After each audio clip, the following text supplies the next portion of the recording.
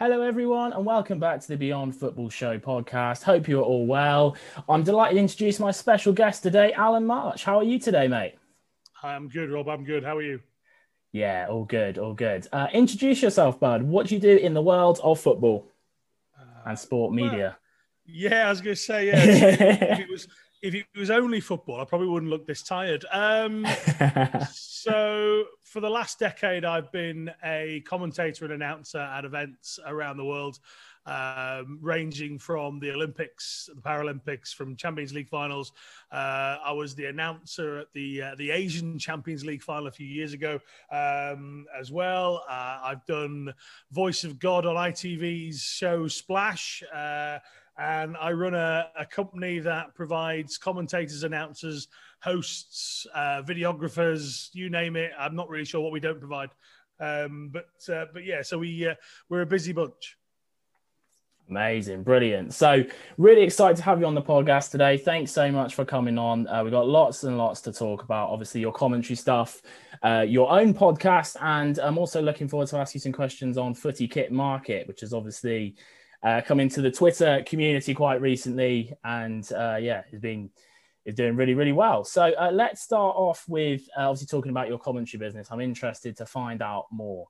So obviously looking on your website and the information you've got on there, you mentioned when you were starting out with your commentary business, you were asked to talk and entertain over 10 years ago. So I'm just wondering what this moment was that got the ball rolling. And yeah, I guess that links into a more general question of what inspired you to get into sports commentary.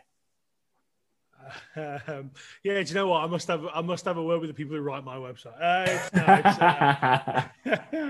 Because now I'm on the spot. So I used to work for Hovis Bakery in Nottingham, and I came across an advert looking for people who enjoyed football. They liked talking. And they would fancy themselves as a bit of a football commentator. So I was like, do you know what? I like the sound of that. I like the idea of that. Sure. So I'll give it a go. And I went along to this competition that was organised by the BBC and by the Royal National Institute for the Blind. And the idea was they were looking for people who could commentate for the blind. I didn't know anything about it. And I thought, yeah, do you know what? I'll give that a crack. And I ended up winning this entire competition despite having no background whatsoever. Wow.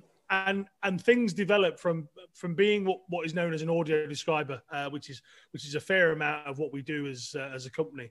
Audio description is the commentary that is for somebody who is vision impaired or sight impaired. So I ran with that as a volunteer for a little while, and then it grew, and I ended up doing commentary at Wembley for the vision impaired.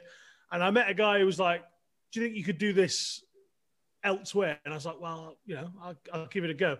So he asked me to attend a training session for British Swimming, and I know nothing, or knew. I shouldn't still say that now. It's nearly a decade. I know a bit now. I knew very little, if not nothing, about the world of swimming.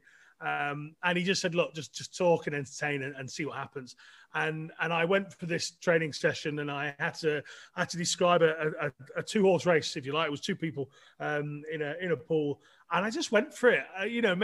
Maybe if I look back now, I'm probably no different to that day now when I'm announcing or commentating at swimming events.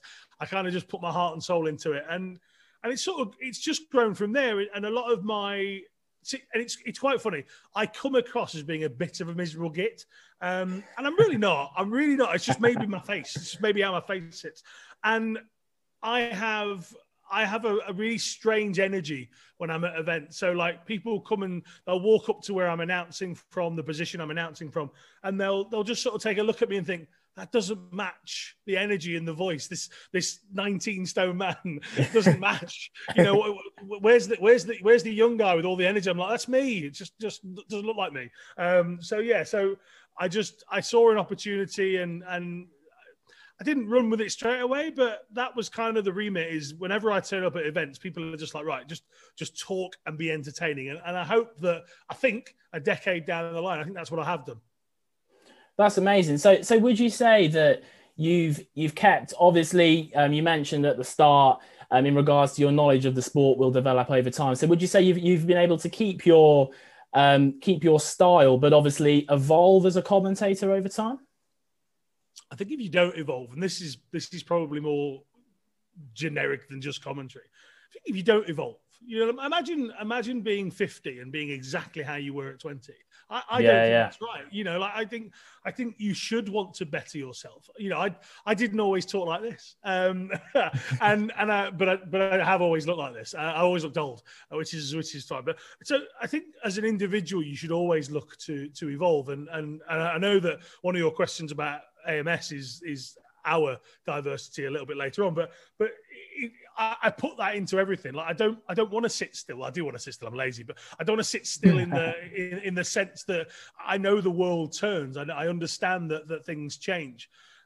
So yeah, like my ways of researching have been adapted over time. The amount of time it takes me to educate myself on a sport. I mean, for me individually, I've covered or been a part of over 30 different sports, but I will tell you now, I retain no information. Nothing goes in here and stays in this massive head of mine. But what I'm very good at is researching and making notes and writing things down and having the detail that I need each time I go into a task. So yeah, parts of me have evolved. I use my voice slightly differently over the last sort of few years. Famously in the first few years at swimming, I would absolutely lose my voice on the last day. Like not lose it totally, but people would know that I've had like 5 or 6 days at it. And I've perfected that now. I now have a pretty similar sound, but I'm maybe using my voice more wisely and lasting longer. I mean, I remember being given cups of boiling water with lockets in the bottom during the Olympics and the Paralympics, just to try to get me through those last couple of days, trying to get me some throat sweets in the form of liquid, as opposed to chewing on them whilst on the microphone. So little things each time. You learn little lessons as you go along. Amazing. So obviously with that, with your evolution over time as a commentator and with your business, was there a certain moment maybe that you can pinpoint looking back where you realized this has turned from a great opportunity where you could propel it forward and really turn it into the business that it is today? I've 2 answers there. Go for it. I like to hear both. The first one is I never ever think I've achieved anything. Like maybe that's the pessimist in me. I'm not somebody who stands on a pedestal and says, right, this is me. This is where everybody should aspire to be. Absolutely not. I hate the idea of that. So we are always pushing, me as an individual and AMS and FKM now as well. So we're always sort of pushing to do the next thing. When did I think I could turn it into a business? This is the point where I have to introduce my wife because it's her fault. Basically, the last 10 years is definitely her fault. So at the end of the Olympics, going into the Paralympics, there was an opportunity for us to turn what was. It wasn't a hobby. I was trying to be a commentator and announcer on a more regular basis. Mm-hmm. But there was an opportunity for us to turn that into a limited company and sort of go from there and see what we could do. And she takes the credit for that, like that, and quite rightly, because she came to me one morning and was like, right, this is what we could do next, and this is how we should do it. And she used her massive brain and my massive mouth. And that's what we did, as a team. She's the brains, and I won't deny Francesca that. And I am literally just the mouthpiece. That is all it is anymore. So she created the website. She created the look and the feel of the old logo that we used to have. The name of the company was quite easy because it was my name. So that wasn't too difficult. But yeah, she just sort of pushed ahead and she had this idea that we could turn it into more. And within a few years, she was working full time at the company as well. It wasn't just me then. It grew into something a lot bigger than what we thought. Amazing. So obviously you're talking about the growth of the business, which kind of nicely ties into my next question. Obviously you cover a wide variety of services. Obviously looking through your website, it's really impressive. The amount of stuff that you actually do. So how big is your team at the moment? And what do you look for in an individual when they want to come and join your company?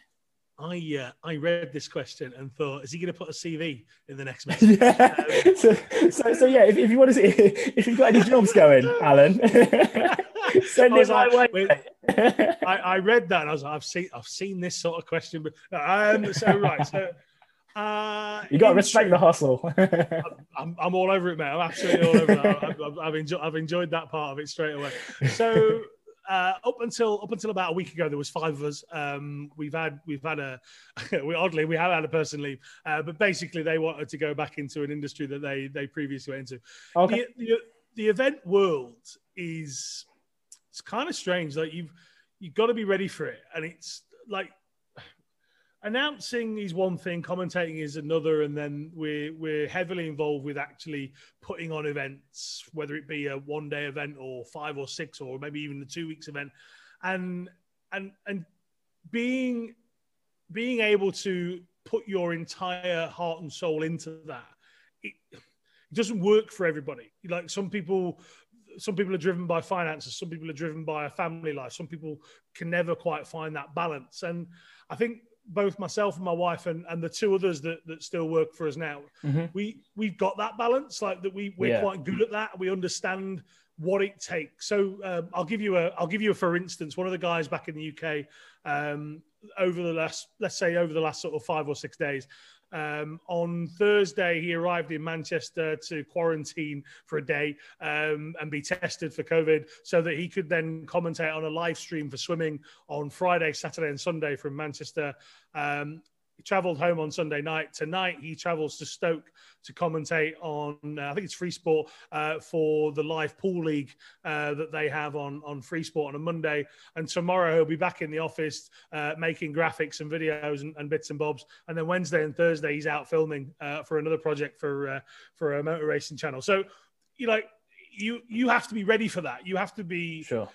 I was going to say you have to be physically ready, but that's a lie because I'm really fat. So maybe it's just mentally. You have to be mentally tough to be able to sort of say, right, I'm going to step away from my TV, from my Xbox, from my computer, whatever, for the next 4, 5, 6, 10, 15 days.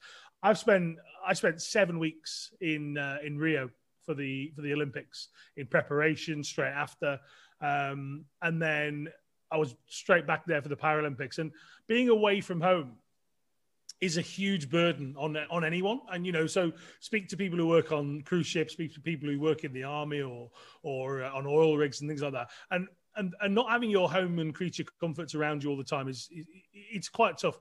So at the moment we have 4 people and we all have similar skills and we all excel in separate areas. I never got into this to be a businessman. Like, that's the one thing that I think is kind of something that always stuns me and shocks me. My dad tells me every now and again how proud he is, and he's proper miserable. If I think I'm miserable, he's really miserable. And and every now and again he'll just sort of put his arm around me and tell me he's really proud of me. Because I think at one point my life was working in a factory and just getting drunk and I didn't stop. I didn't go, right, I don't want to do that anymore. As we talked about earlier, it just evolved from, I went to work 4 or 5 days a week in the factory. And when I wasn't there, I was just eating and drinking. And like, that was my life. And there's nothing wrong with, by the way, and because I get misjudged by this quote, there's nothing wrong with working in a factory. I've worked in factories, removals, supermarkets. I worked for H&M. I serve people pants and bras. Like I've literally tried everything. I feel like the guy on the fast show that did every job, man and boy, because I tried them. I did what I could when I was younger. So I had no idea where my life was going to go, and I still don't. I'm 40 this year, and I just think to myself, right, I've had a really good 10 years. What does the next 10, 20, 30 hold? I don't know.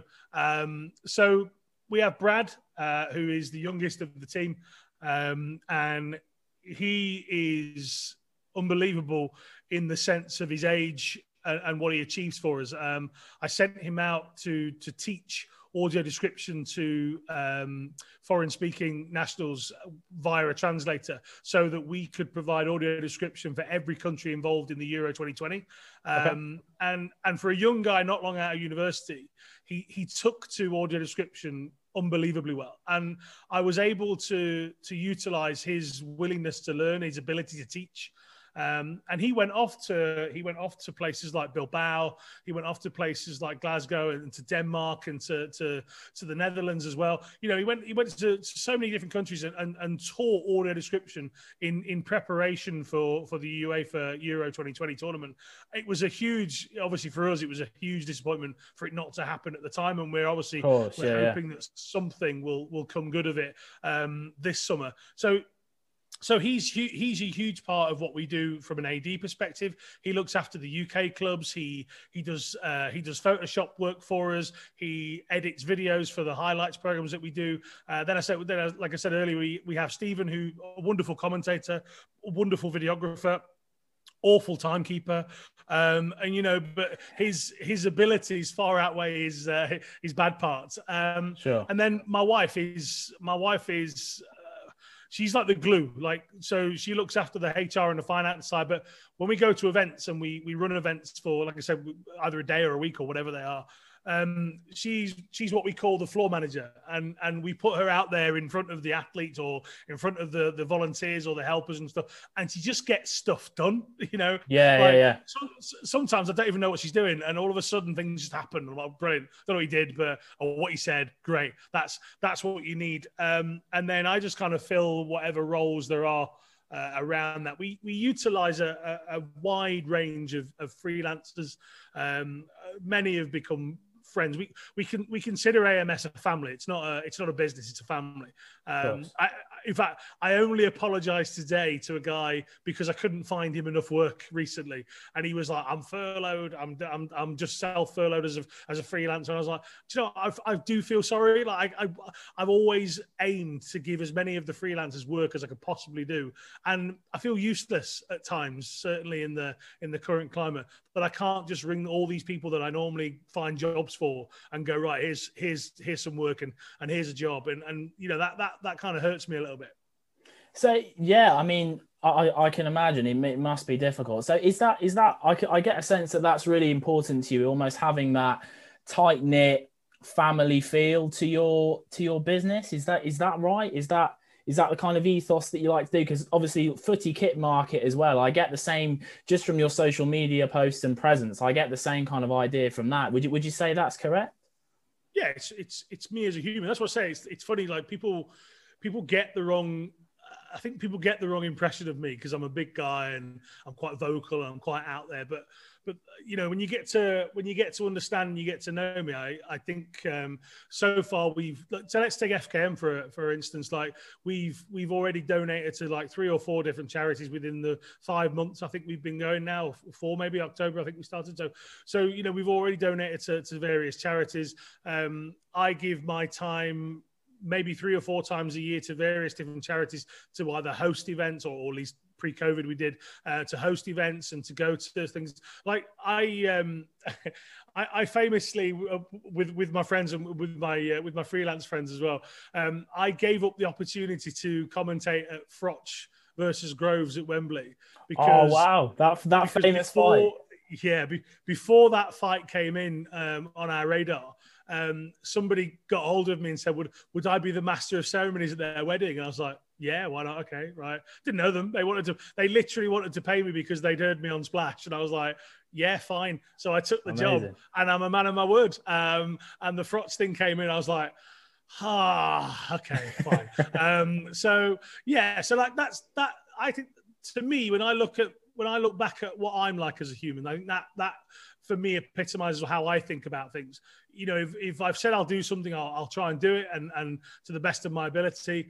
And you know, like we've reached out with Football Kit Market and said, and we did this quite early. We sort of said, you know, if you want to talk to us. Like, it doesn't even have to be about shirts. And I'd like, if it's all right with you, I'd actually like to take the opportunity to read something out that we got. Yeah.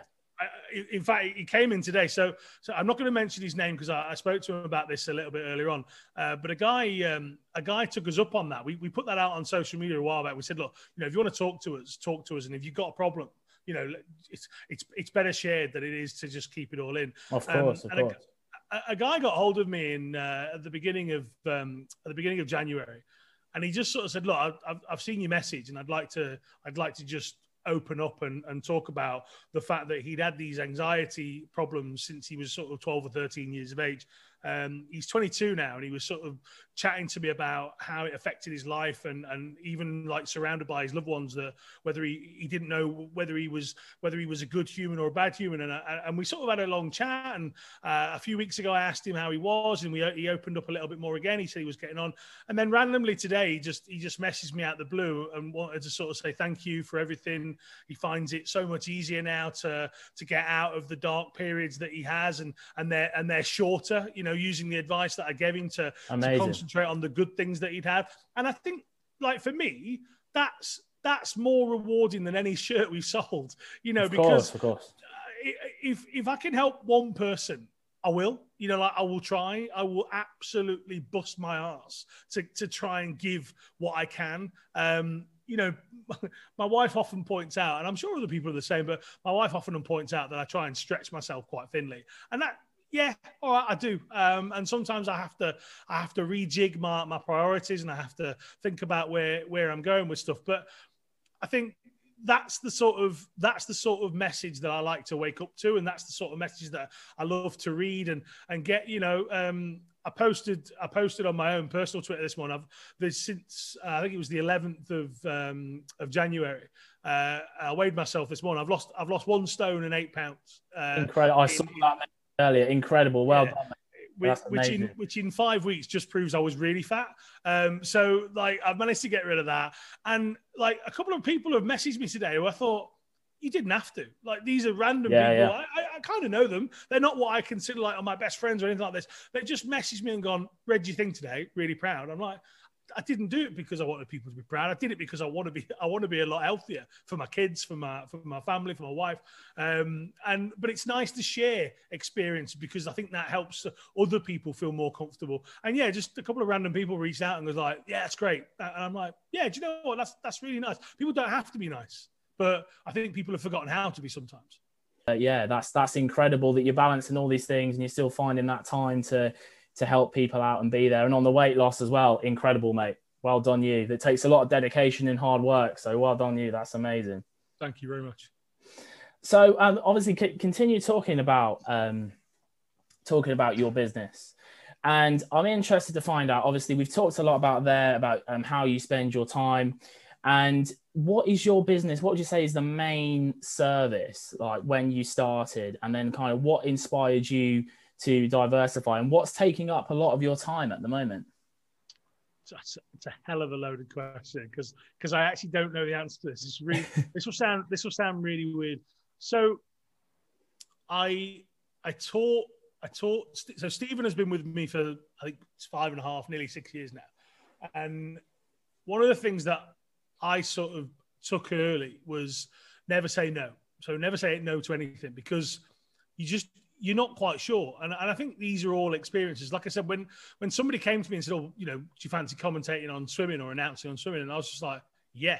I mean, I have no idea what I'm doing here, but I'll have a right good go and see what happens. And, you know, this year I'm hoping to do this will be my 3rd Olympic qualifier, you know, for British swimming, hopefully, if should COVID permit that.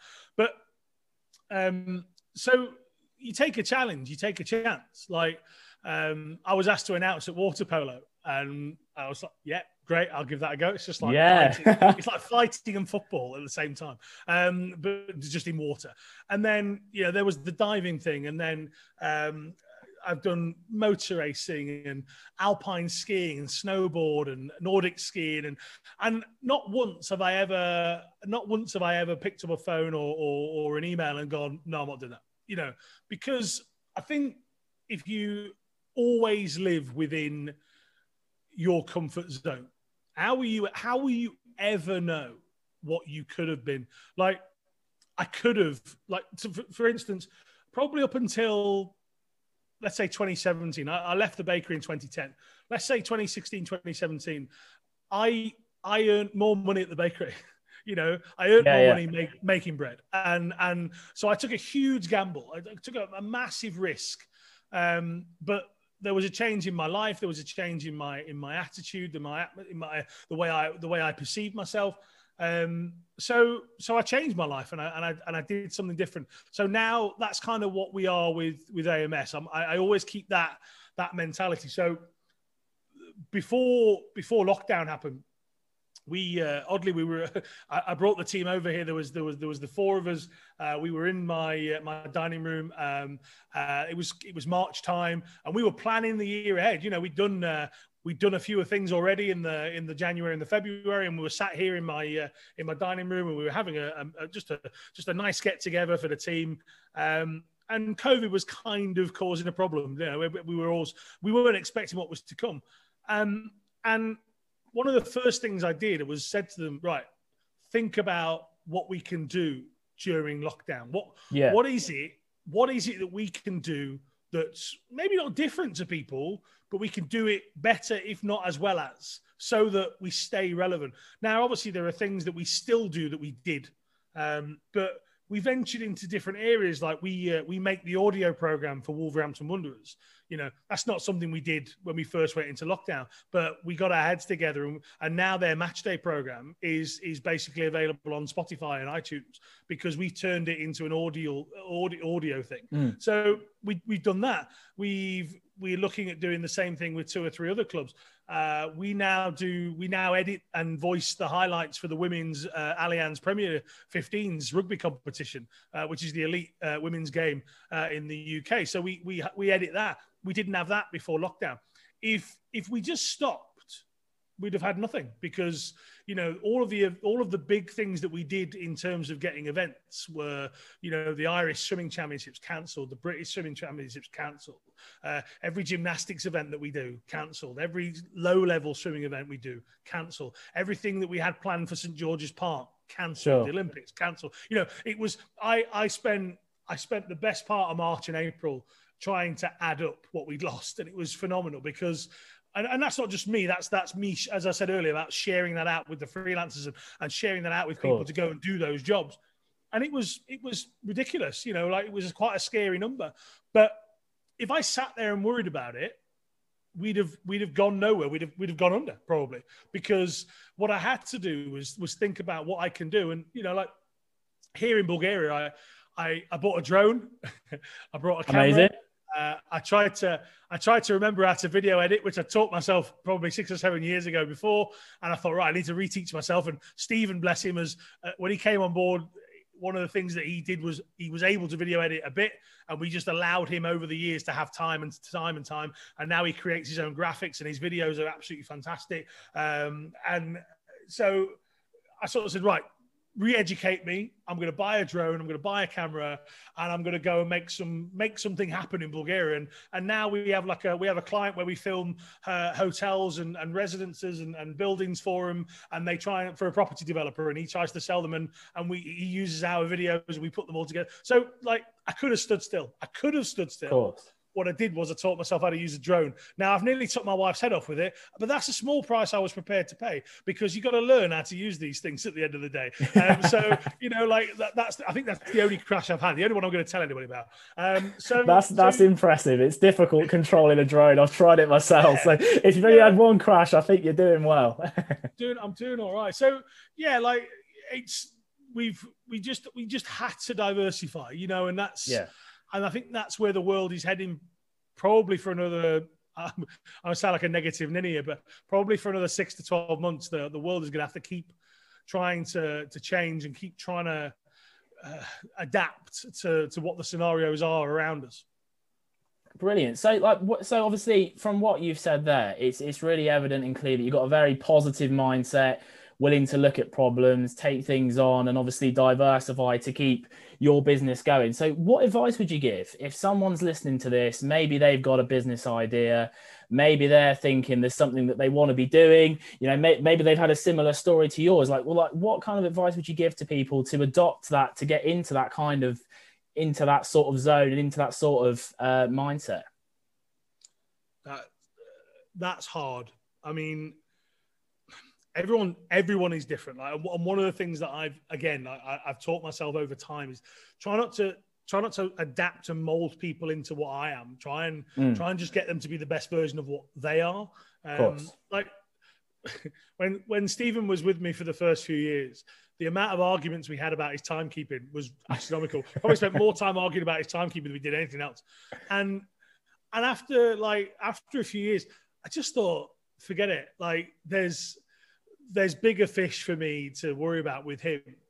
But I hope that he also knows that I've tried to develop him into a different sort of human being to better himself. And I think he would admit that. I hope so. I hope he listens. But and it's the same, you know. Brad is very young, and what I've tried to do with him is to give him the benefit of experience, but not to take away from the youthful exuberance that he does have.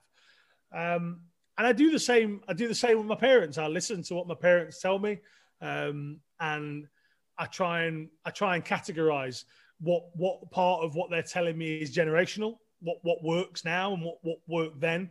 Yeah. What advice are they giving me that I think actually you're wrong? You know, just because again, I'm a firm believer, just because you're older doesn't mean you're correct. But that doesn't mean I should disrespect what you think. So for instance, my stepdaughter set up a TikTok account like a week and a half ago with a friend, and immediately it's got 3,500 followers. And I'm like, I have no idea how you've done that. Absolutely no. Zero.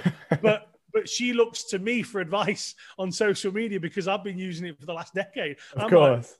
Like, that's a fair shout, but actually whatever you're doing, just carry on. Like it's fine. So I don't think people should change wholeheartedly, because there's part of you that is your DNA, your genetics, you the reason you were born and put on this planet. And there's a reason that you are what you are. But can you be better? I think is the only thing that you should always try. And I know it's hard. Mental health and mental awareness now is huge, and I think it's great that it's on people's agendas to talk about. It's on people's minds to try and be mindful of.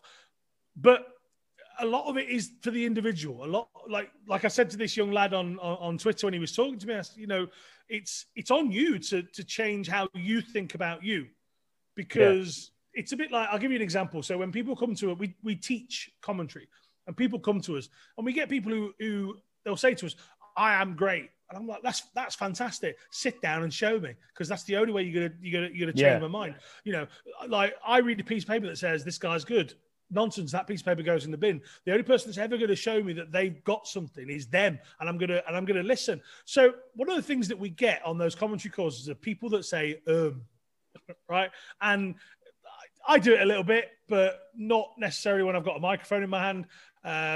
There you go. People say, and it's contagious. The word the word and all it is your brain is finding a word to buy your brain time. And it says to your mouth, I'm not ready with the next word. So say And I say to people, right, challenge your own brain, challenge your own system inside, so that instead of saying you say nothing. You pause, you hold, you anticipate what's coming next. And I did it there. Like I was waiting for the right word, and I managed to sort of half stutter, if you like. But certainly what I didn't do was go And we have people sit in a chair and they try and commentate in front of us, and they'll say like 19 times in 60 seconds. And I say to them, right, now imagine you're Martin Tyler on Sky, and you're about to commentate on Manchester City versus Manchester United. If you say 19 times every 60 seconds, I'm turning that off. Because you can't listen to that. So I don't say to these people, this is how you stop. What I say to them is, this is a way of changing. Can you do it? And that's what I would say to anybody. If you feel like you're in a rut, if you feel like there's something different, change your life. Don't be afraid to make a change and to challenge yourself. But it's about addressing it yourself, as opposed to wanting somebody else to do it for you. If you cannot make a change, don't look for somebody else to push you into it. It's got to be you. Brilliant. I mean, like, I totally agree. I mean, from experiences in my own life, I normally find that it's just making that first step. Once you've made that first jump, once you've given something a go once, you normally find that everything starts to fall into place. So I guess it's just that initial confidence, isn't it, of taking that thing like, right, I can do this. Let's give it a go. Let's see how it works out. Yeah. And it's not necessarily, people associate me and what I do as a job, so that I must be a confident person. I'm not always. I'm not the best sometimes in social circumstances. So I sometimes decide I'm just going to talk to my wife and nobody else. So I have my own little issues like that. My sister, bless her, like a wonderful singer, and you give her a microphone and a stage and she'll get up and sing. Ask her to answer a mobile phone, and that's a different story altogether. There's something about an interaction with a stranger that she's not really okay with, but standing up in front of strangers and opening her mouth and this wonderful voice that comes out, she's okay with that. And so, isn't it weird? Like that's the human brain, that's the human psyche, that's us as a species. We are all very, very different. Of course, I guess that links into what you said earlier in regards to that. It's not about, if you want to make improvements in your life, it's not about changing yourself. Like we've all got these parts of our personality, haven't we? So I guess it's about harnessing that and gaining confidence from that to propel yourself forward in the future. Yeah, I mean, take a look at some people that abuse people on social media. And my question to them is, if that's somebody listening to this, and you're somebody that takes joy in mocking or abusing others on social media, what's your point? Where are you going with it? 100%. Are you just doing it to make you laugh? Because I can guarantee you, having spent nearly 40 years on this planet, there's other ways of making yourself laugh. And actually, all you do is make yourself look worse. You don't. There's for every person you think is laughing along with you, there's 1,000 more hating you for it. So if your main objective when you climb out of bed every morning is to make people hate you on social media, go and get help. Go and speak to somebody in your family. And if you don't get on with your family, go and speak to somebody at your school or your college, or just go to your doctors. You need help. Like, that's not normal. To want to be hated, to want to get up and call somebody a racial name or a homophobic name, you are wrong. You're in the wrong. But that doesn't have to be you forever. In regards to your business, obviously, we've looked at quite a lot of behind the scenes, who works there, what your ideas are. So I'm really interested to find out some of the experiences you've had, obviously, whilst working, whilst running your business. So do you have a favorite event that you've been to or commentated or worked at? This was out of all the questions, this section, I know what's coming next. This section of questions is probably the hardest part. Oh, wow, really? Yeah, because obviously, like I enjoy telling stories and I enjoy talking. And then there's this bit where my wife says, a filter. Have a filter. And I'm like, well, I mean, I wouldn't be me if I did. So to start with, this bit's not so difficult.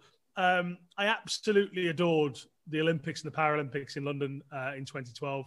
That was the catalyst, I think, for me going on to do other things. I was the announcer for swimming for both the Olympics and the Paralympics in London, inside the venue, and having 17, 18,500 people cheering and oohing and ahhing, sometimes based on what you were saying, incorporated with what was happening in front of them. And obviously, for those that know their swimming, the Olympics wasn't exactly satisfying from a British perspective. But the Paralympics, on the other hand, were unbelievable. So the success that happened with the para swimmers was phenomenal, certainly outweighed what we achieved in the pool for the Olympics, which we were hoping for so much more. So once we arrived at the Paralympics, the noise levels that we felt, I mean, we were behind glass, and it's meant to be really thick glass, and you couldn't hear a great deal. And then all of a sudden during the Paralympics, it was like,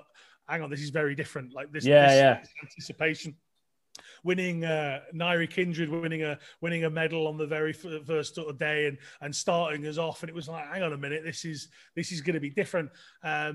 People like Ellie Simmons were managing to raise the bar for so many, and it was just phenomenal. Like I will never forget some of the atmospheres that I worked through, but it wasn't just for the announcing that I was already doing. It wasn't just for the event I was already doing. The opportunities it then gave me, I was afforded the chance to kind of write my own scripts for little segments by a producer that I was working with, an Australian guy. Amazing. He immediately sort of took to me and he was like, right, like you could just go away and write this and we'll make a 2-minute piece every day and it'll be yours. And I was like, okay, I wasn't really expecting that. And so I had to go away and create this 2-minute rant, if you like, about the action the day before or the session before. And he really enjoyed it. And straight off the back of that, the same company that he worked for took me to Dubai to do the Asian Aquatic Championships later on that year. So I remember sitting on a plane it must have been October or November time. And I'm like, hang on. within 2.5 years of leaving the bakery, I'm sat on a plane going to Dubai to announce. Amazing. in an instant. And it was like, I think that moment from the Olympics, starting the company up, and then sitting on this plane, knowing that I was going to drink my body weight in free red wine, because it was free, basically. It had to be done. And I was like, this is phenomenal. Like, where is my life going? Dubai, obviously, but where was my life going? And I was like, this is strange how this has just changed. And from that moment, that one plane ride, that's now, or was before COVID, and we'll see how it is afterwards. But that became my life, getting on a plane and going somewhere and doing something. Whether it was with my own company or for another company or whatever. And the random countries that I started ticking off. And I sat and thought, a few years ago, I started sitting and thinking, I would never have paid to go to a lot of the places I've gone to. Yeah. And I would never have been able to afford it. And I feel unbelievably lucky and a sort of sense of joy that I've been able to do half of the things I've done. Amazing. So it's great to hear that. It's great to hear that you've had the opportunity to go and see so many events, because I found, like, with places that I've been and traveling, it really does open your mind. And I think it's easy, if you stay in one place for too long, for your ideas to become very, very like stuck, if you know what I mean. Like, you go to different countries, you go to different places, and you see people have just got completely different ideas and visions on how life is. So was that something that you would agree with? Because it sounds like, obviously, you've been able to travel to lots of different places. So is that something that you've noticed on your travels as well? Yeah, I'm much more diverse, I think, now than I ever have been. And I think you're meant to be more diverse when you're younger, and then just become set in your ways when you're older. And actually, like, I hear people complaining about being on a plane or being in a terminal or being in a queue, and I'm like, oh, I love it. It's so exciting, isn't it? Yeah, just because at that point I know I'm going somewhere. I actually am more frustrated when I'm going on holiday and I'm stuck in an airplane, because it's like, I know what that is. I just want to get to where I want to go. But with events, it's like somebody on the plane might be going to the same event as me. Or I remember going to Brazil, and my plane was from here in Bulgaria to Italy, to Rome, and then I changed at Rome, got on a plane, and basically a large part of the Italian Paralympic team were on the plane. So I knew a few of them from their events. I was like, hi. And, I was like, spent the entire ride to get to Rio not sleeping, which is completely opposite of what you're meant to do. And I'm an awful sleeper on planes as well. So I notoriously arrive first day and I'm just like, meh, don't talk to me. Because but I know some people who could just fall asleep at the drop of a hat. But yeah, so like I enjoy getting on the planes, and I'm unfortunately that annoying person when you sit on a plane and the guy next to you wants to talk to you and find out who you are and stuff. Yeah, that's me. Because why sit next to somebody for 8 hours and not get to know them? It's what life's about, isn't it? Meeting new people. And as you say, like, we've talked a lot about opportunities, and you never know what that conversation might be. It might be a contact in an industry you want to get into. You just never know. So Brilliant. So it's been amazing to hear about all your favorite events and different places that you've traveled. So on this question, I guess, is on a similar line. Do you have a favorite company that you've worked with? Yeah, me, my own. Great answer. I like it. I mean, to 99.9% of the people listening to this, if I said a company name, it would probably just go straight at the top of their head. Anyway, it's kind of it's quite a niche world. Sure. Yeah. The event world. Some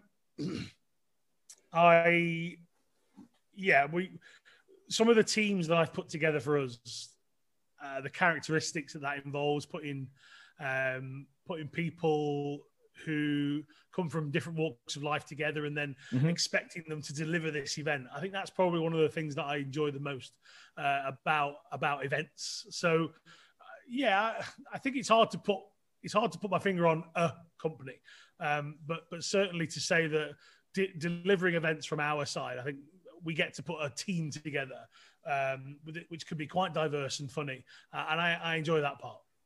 Amazing. So I've got to ask, obviously, going to all these major sporting events, who is the most famous person you've met? And have you got any funny or interesting stories about meeting famous people? I'm dying to hear.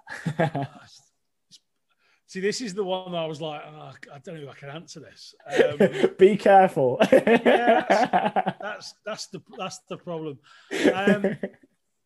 So, a story about when I was petulant. I'll tell you, I was in the press area at Wembley and I was having my dinner, which we used to get fed, and it's several hours before the game.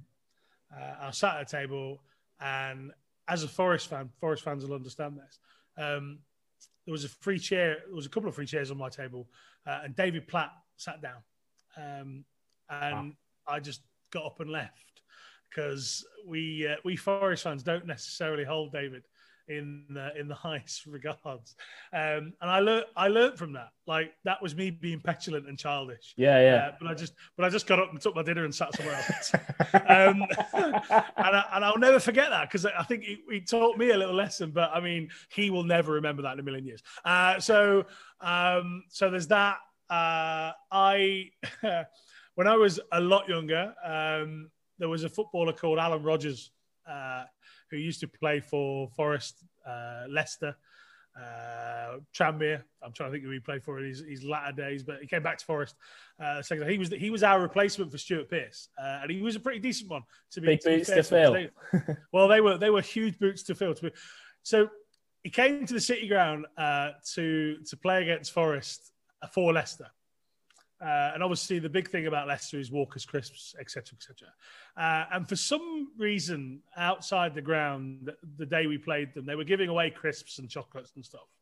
And I got hold of some. And I was only a few rows from the front of the pitch, and a little bit inebriated. I was very young at this point, right? I will point out I'm less than 20 at this point.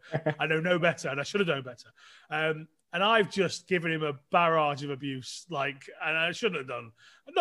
Nothing cruel and vindictive, just about going to Leicester and there's a tenner in these crisps. I bet you want that as well, don't you? Blah blah. And he looked at me and he sort of answered me, and obviously the game goes on, whatever.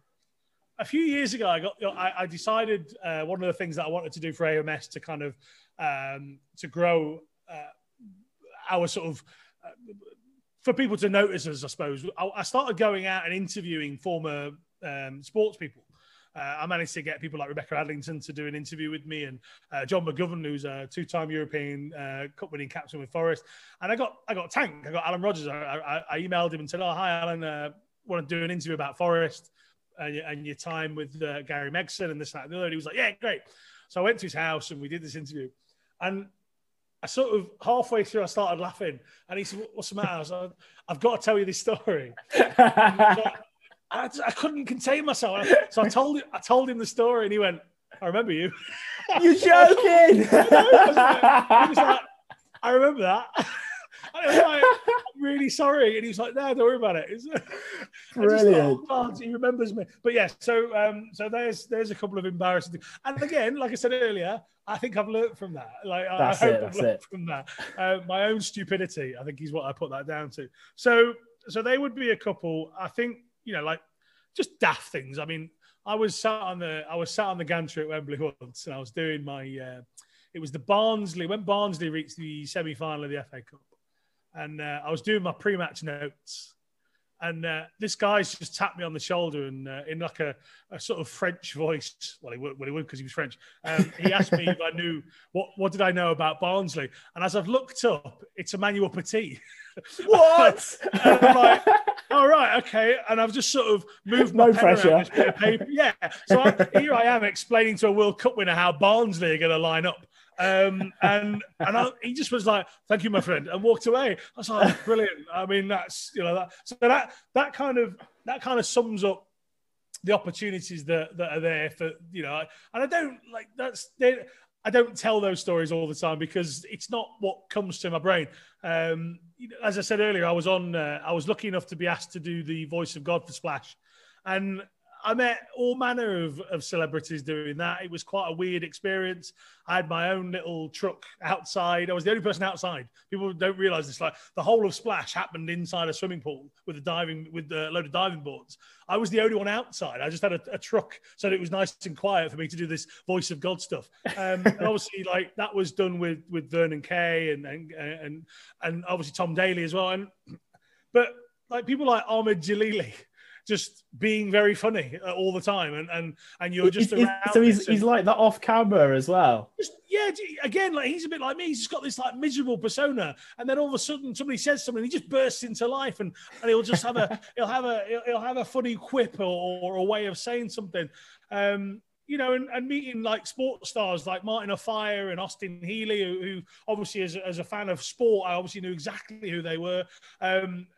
Caprice was a random one as a male. That was quite an interesting one. There was one of the we had one of the Sugar Babes, like entrant number 407 of the Sugar Babes or whatever version they're on of themselves at that point. I've lost count. Well, I mean, I remember reading the script that day. And I was like, is she really? Okay, good. So I had to and again, like things like I was able to make up my own script for that. Like after like half a day with me, they were like, you're just going to make your own up.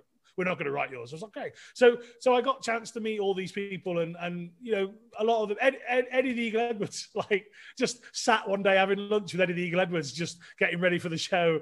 And I'm like, you're Eddie the Eagle Edwards? He's like, yeah. Pass me the tomato sauce. Great stuff. Okay. And let's just normal people, just absolutely normal people. I guess like my next question would be, if you've been around like celebrities and sports stars, do you get to a stage where that kind of like, I guess like fanboy feeling where if you see a celebrity, you're like, oh my goodness, it's so-and-so. Does that kind of fade away? Does it almost become normality when you're obviously involved with like TV shows and sports events, or is it still that sort of feeling of, wow, look who's sitting there at lunch in the lunch queue or whatever? Yeah, it's hard because, again, like part of that evolving was me saying to myself, from the David Platt incident, was me saying to myself, more professional, be more professional. That's not right. Like, of course. So I kind of no, I don't get that bothered by it. I know who people are, and I'm ultra respectful of what they've achieved, and I'm blessed to be able to do stuff with people and interview them perhaps or see them. So trying to kind of stay focused on what I'm doing is the biggest thing.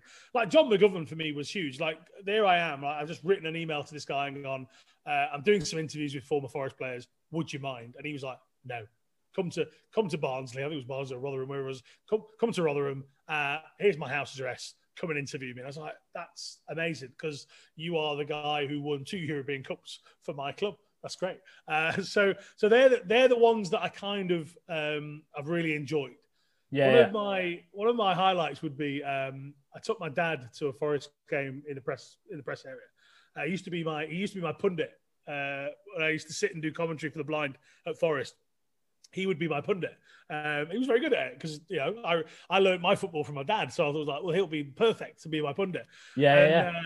And it's probably one of the only times I've seen him sort of starstruck was the first time we went and I took him and Kenny Burns, who was an old centre half for Forest, but in my dad's sort of time. he was there, and we were sort of in the queue to get a pie with him in the press room, and like Kenny and my dad are chatting, and like my dad's like, "That's Kenny Burns." I was like, "Yeah, that's how I feel." It's like he was able to understand how it was for me being in that room or being in a press room somewhere when somebody comes in and you just sort of go, "I've just spoken to Kenny Burns." Amazing. Like, I've chatted with David Beckham in a lift. I've chatted with Martin Tyler in a lift. Marcel Desailly. Excuse me, Wow. Marcel, I'm getting off here. Okay, no problem. Just random stuff. Absolutely all manner of random stuff. I had to ask Gary Birtles to excuse me because it was my turn at the bar. That sort of thing. Don Goodman. Like, just random people.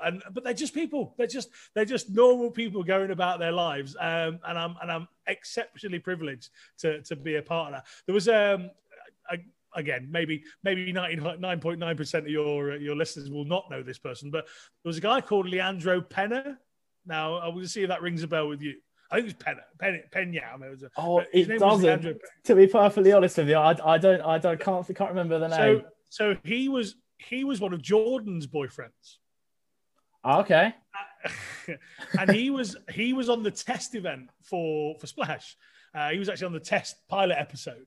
And just randomly, we were sat talking, me, him, and Kenzie, which is like, I mean, clearly we were going to start a new band. That's it. It was only because I moved away. We couldn't. I can see the album cover now. Yeah, the Argentine, the fat one, and the skinny one. Yeah, it was never. Bear in mind, he was an underwear model. It was never going to take off. So anyway, we were chat talking, and he was just like, "Oh, what's your Twitter handle?" I was like, "Okay," so I gave him it, and he started following me. I was like, "This is really quite weird," and then. I think it was like 18 months to 2 years afterwards. He just sent me a message. "Hey, how are you?" What? I was like, "I'm great. How are you?" This is bizarre, and we had maybe like a 5-minute back and forth, and that was it. Never heard from him again.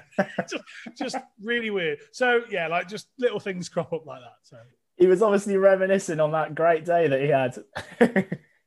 Well, I mean, I can probably tell this because we're probably never going to make that series again. So, in his training, he kept failing a certain dive, and for his last dive, he just sat on the board backwards and rolled off, which they definitely told him not to do. But obviously, it was all being done live as a test pilot sort of thing. He'd definitely been told not to do that, and he just sat down, turned his back on everyone, and I can hear people in my ears go, "What's he doing? What is he doing?" And he rolled off. I don't think he got it right, but I mean, like obviously the medical side of it, the insurance side of it was like, So there you go. That was him.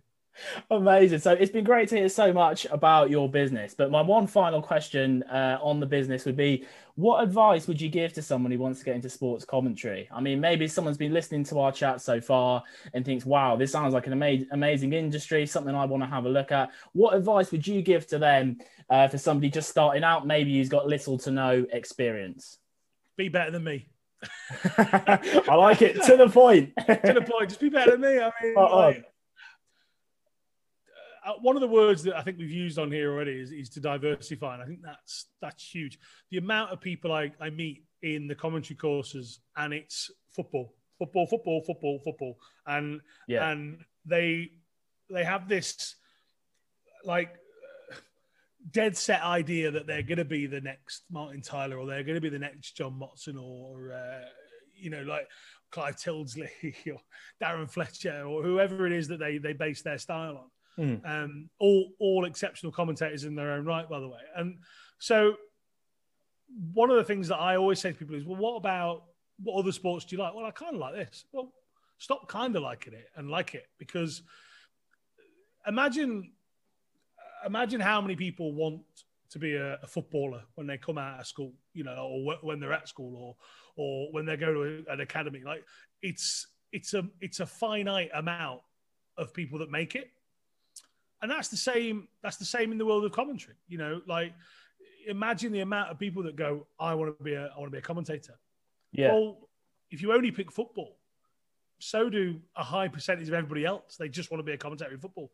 And if you get an opportunity to go and do cricket or badminton or kabaddi or bocce or goalball or any of the other hundreds of sports there are, then take it.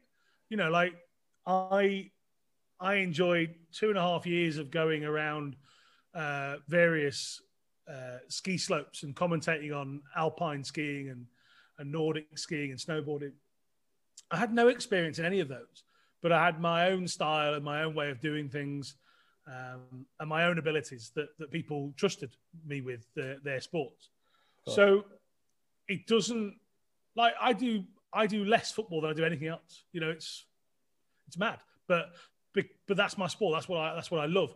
But it doesn't mean I stopped there. You know, would I relish the opportunity to be a regular commentator in football? Absolutely, I would.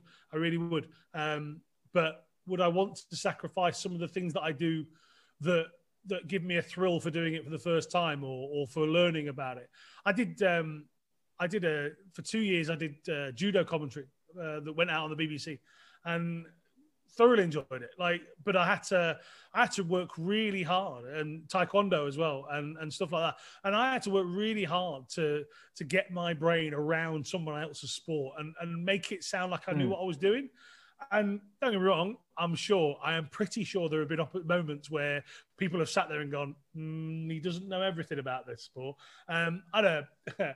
I'll tell you a story I'm not ashamed to tell. I was asked to go to Romania to do a darts competition on Eurosport. So I'm trying to think what it was called, like the European Open maybe. And I arrived in Romania with another English guy called Mark. And we were greeted with a TV crew that spoke very little English, especially the people that were going to be talking to me in my ears. So right. the director spoke zero English, and the main person that he spoke to spoke zero English. So the two people in the truck that I could hear only just were Mark in the background because he was doing all the graphics for the TV, and another guy who was randomly in the truck who seemed to speak a bit of English. So he would just shout every now and again so that I could hear in my headphones. Now I was inside the building, and what they'd done was they put me right at the back of the hall and then faced my table away from where the dartboard was. So I was purely working from a monitor in front of me, and the dartboard and hundreds of people are behind me. And the dart stage is then even further. Wow. Okay. So I'm just like watching for the first half of the day, and I'm only going to commentate on the finals. And I'm like, this is quite crazy. So I put the headset on. And in darts, they have what they call a spotter. Now, I may be not educating some people, I may be educating some. And basically, this person is in the broadcast truck. And the idea is that they are giving an idea to the cameraman and the director, which area of the board the play will go next. So, for instance, if they'll know a lot about players. So, for instance, like they'll know a player's favourite checkout. So the cameraman or the director will not know that. However, the spotters, the idea of the spotter is he goes, he'll go treble 17, double 4, or whatever, as a favourite get out. So they'll know. So those spotters are in the background. So you, as the commentator, you're half listening to that because it's quite useful, because that's maybe bits of information you didn't know about a random player, and hopefully the spotter does. So you're half listening to that, and then obviously you've got your own notes and this, that, and the other. And it transpired that their spotter didn't know anything about any of these players. And I'm not sure he always understood how to check out either, because he was just telling the cameras and the directors to go in all manner of places. And I think for the final, we actually caught less winning darts than we saw for the entire match. And the only reason I escaped alive was because a man called Scotty Mitchell, was knocked out in the early round of this competition. And they'd gone, oh, Scott's available. Would you like him to help? I was like, absolutely. I mean, here's a man who's a darts player and I am not. I mean, don't get me wrong, I grew up in a pub. I know enough about darts and I love darts, but I wasn't a player.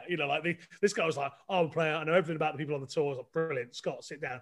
Now, great for me was that Scott went on to become the world champion that year. And it was a pleasure to get to know Scott. But we were just facing away from the dartboard, not seeing doubles, and having to guess if someone had hit one from the sound of the crowd. And I remember I remember getting back to the UK and a friend of mine texted me and went, "You don't know anything about darts." I was like, "That's not necessarily true. It's just tough." So, that must have been such a learning experience. well, I was then asked to do about 6 or 7 other darts events over the few years that followed. So I mean, I obviously did okay. Well, wow. Yeah, that speaks for itself. I got to commentate at Lakeside with John Gwynn. Like that'll do me. Okay, so it's been amazing to obviously hear about your business and what you've managed to build over the past 10 years or so. It's been absolutely brilliant. But I want to kind of move on. I know you're a busy man and you've got quite a few things on the go. So I wanted to talk a bit about the Forever Forest podcast. And I guess the first question would be, how did you become a Nottingham Forest fan? What's your connection to the club? I have absolutely no reason, but when I find this person, I will kill them. I assume my father. I vaguely remember going to games when I was younger, and then I know he took me to. We were lucky enough to go to a few Wembley finals, maybe League Cup finals and things like that. And then obviously the pain of the agony and the pain as a child of the FA Cup final, defeats against Tottenham. So yeah, my dad, and it was kind of funny, like, because I speak to people in a certain age, and a lot of people can fall out of love with football for whatever reasons. I think, again, everybody wants to think that their world is reinventing the wheel. VAR is. I see a lot of people go, I'm falling out of love because of VAR. People used to fall out of love with football anyway. Like, when diving and simulation first came in, a lot of people kind of were put off by that because there was the cheating element. So various things and various reasons in people's lives.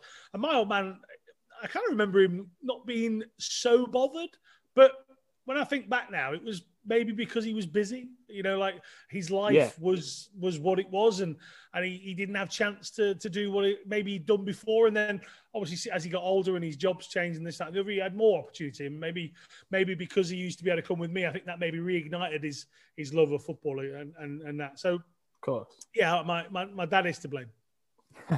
Amazing. So find out a bit about the kind of the background of the podcast. Like how are you finding being a part of it, firstly? And secondly, how did you meet your co-hosts? So I sort of semi-hijacked the podcast, if truth be known. So Stephen, who works for me, was we were in a garage of a house that I used to rent, and that was our office. It was in the garage. Okay.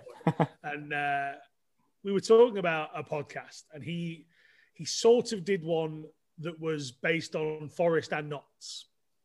Okay, so the Trent divide kind of thing, yeah? So we were talking about something he did at university, and I was like, oh, okay, I'm kind of interested in that. Yeah. So we took that on, and then we realised that the Notts part of it just was irrelevant for us because we just weren't bothered. So we adapted it and we changed it to the Forever Forest podcast, which was formed name-wise because Forest were under financial fair play regulations at the time. I see. FFP. We were struggling with FFP. So that's where I came up with Forever Forest podcast. So that's where the name came from. We changed that after a year, and then we did the Forever Forest podcast, me and Stephen, to start with. We had a guy called Niall, an avid listeners of our podcast. We always ask us where Niall is. We don't know, maybe dead. He just left. So that's our running joke. We actually fired Niall because he compared Chris O'Grady to Cristiano Ronaldo, and I don't think a lot of our listeners ever forgive him. And if you've seen Chris O'Grady play football, it's unforgivable to liken him to Cristiano Ronaldo. So fair play, by the way, for being a professional footballer. So we started that way, and then it just kind of evolved. We wanted to do a few more bits with it. Sure. So now we have Ryan, who is our sing star.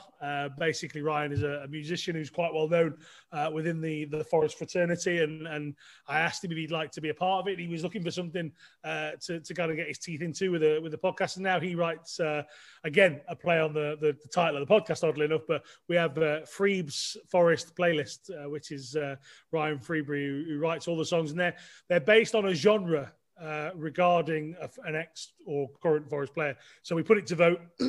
So recently, I think the podcast came out tonight. So as we're recording, our last podcast came out, and his latest song is about Chris Cohen in the style of Oasis. And we had one about Stuart Pearce in the style of punk, which is very good, by the way. If you get a chance, please do go and listen to the song that was done by Ryan about Stuart Pearce in the style of punk. We had Sammy Ayobi. I'll just say, sorry, all the links to everything that you've mentioned will be in the description of the podcast and on YouTube as well. So anything that we've mentioned, you can... That's about 1,000 links then. I'm hoping there's a video of me leaving the table with David Platt now, just so I can watch it back myself. Maybe some all the security splash footage, we've got it all. Now I'm worried.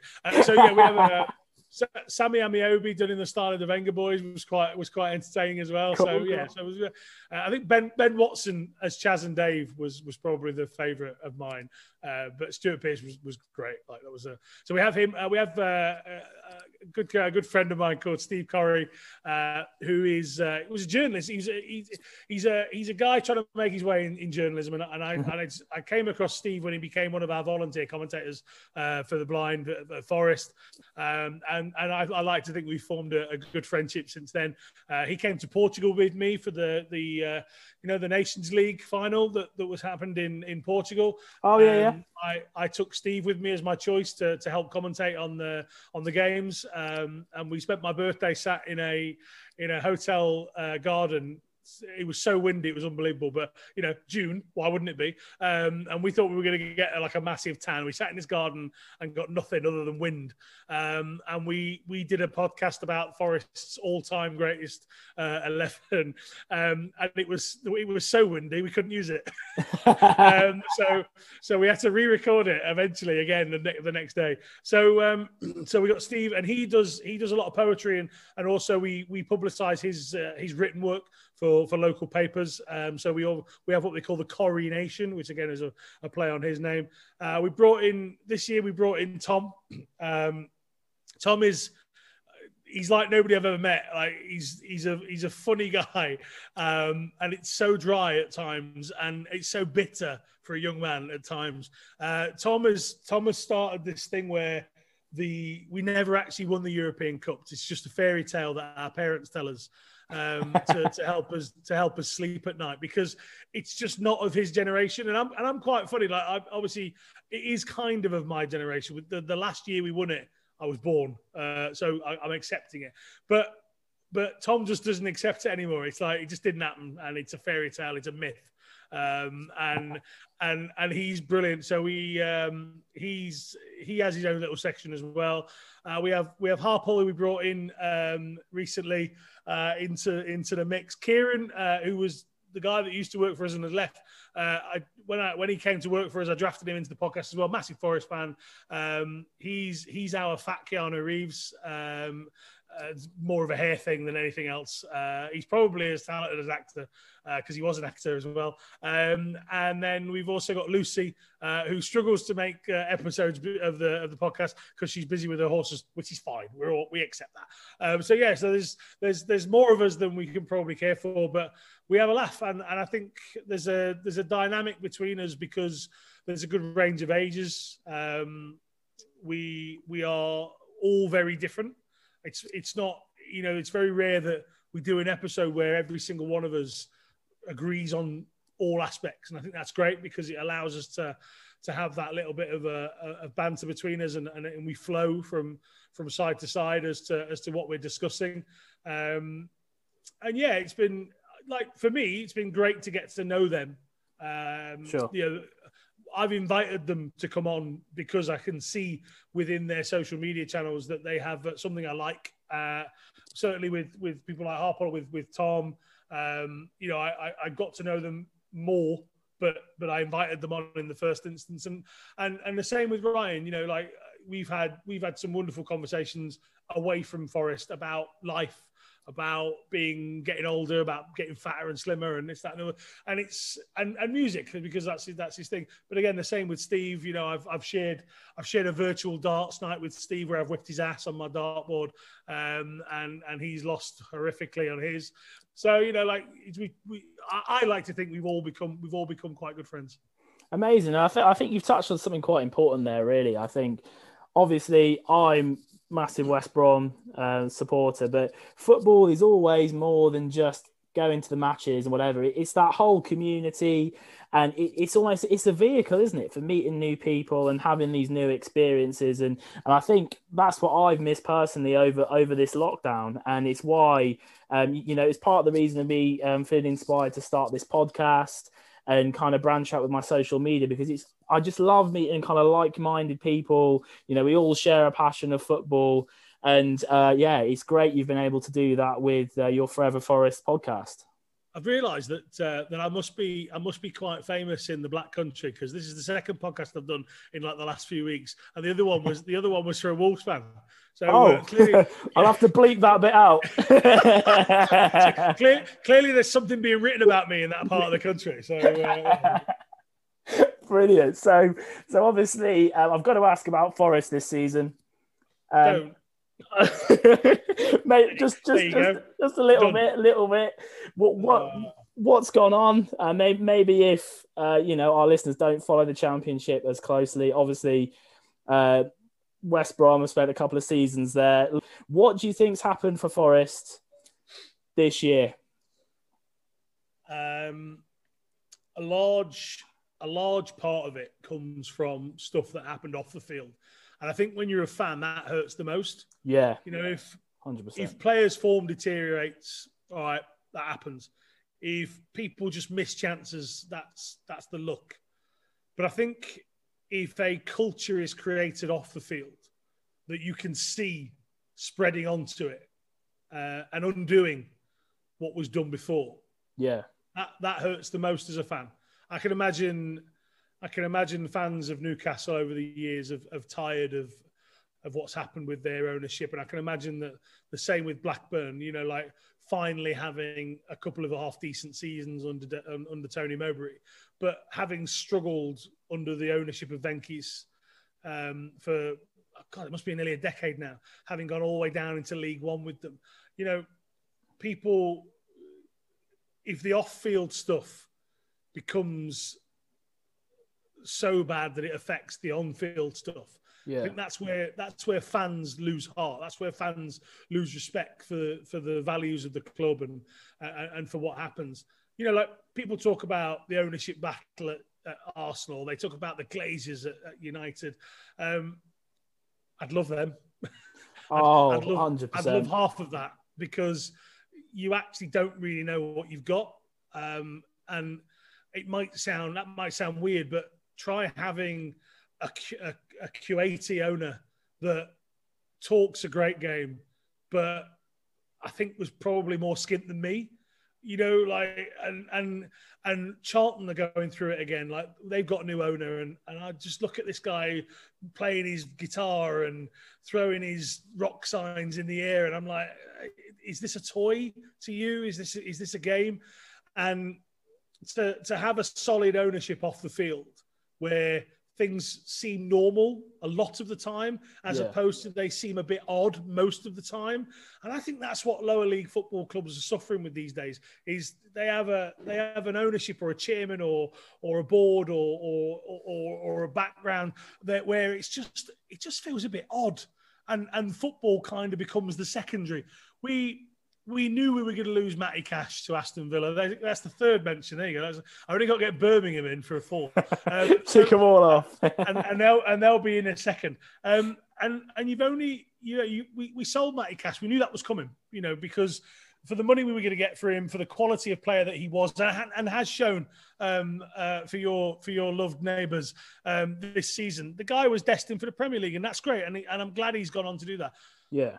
We didn't replace him properly, and we tried, and then the players that come in obviously are always going to get criticised for not being that one. I sympathise with that because obviously, like I said, mentioned earlier, Alan Rodgers obviously stepping in for Stuart Pearce. That must have been phenomenally difficult to step into the shadow of such a legendary player. So this season we had Cash to replace. We signed, I think it was 14 players up until the point that the loan window finished in the first one. And when you looked around the squad, we only lost to 2 or 3. There was absolutely no need for 14 players. Yeah. I think there's 2. Maybe I'm wrong. Maybe it's 1, but I think there's 2 we've still never seen. We've got a third choice goalkeeper that I don't think we'll ever see. And we had 3. We're all right. And so lots of things happened. We had Zoom calls from the chairman lambasting manager and players after getting beat in the League Cup against Barnsley in the opening game.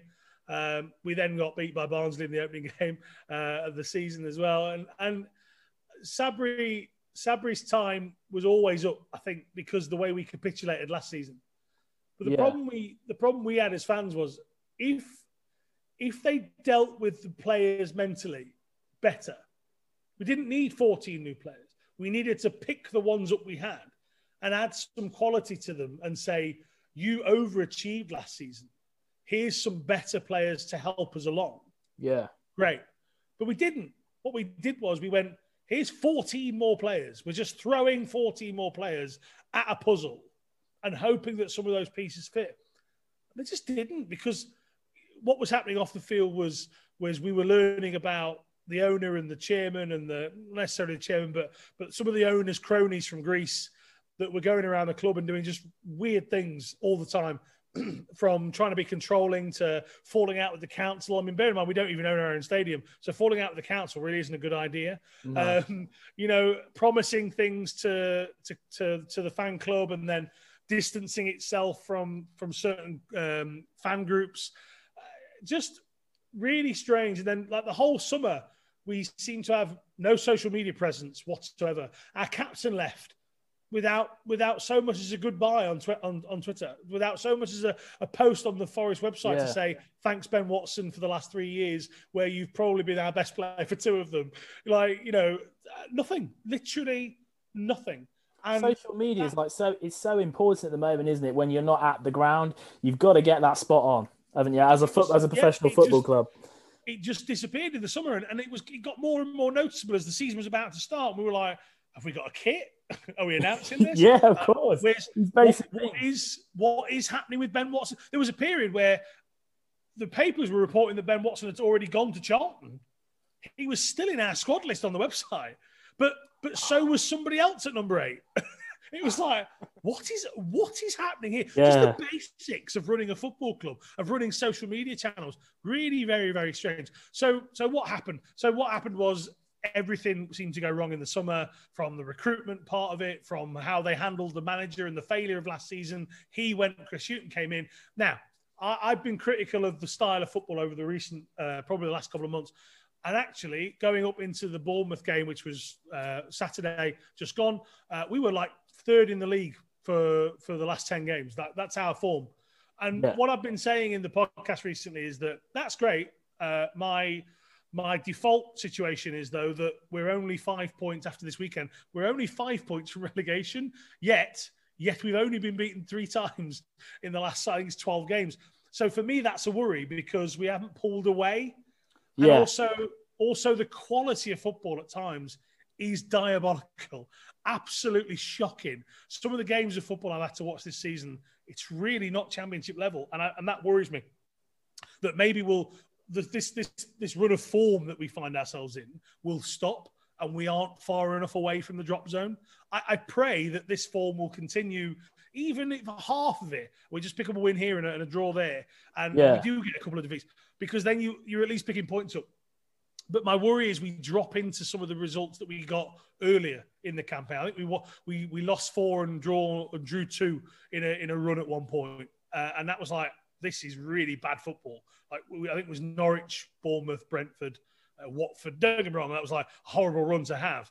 We didn't compete. We didn't step up to try and match these teams. And then, like this weekend, we've managed to match Bournemouth, but they weren't great. And I worry, like we celebrated 2 victories against Coventry and Wickham.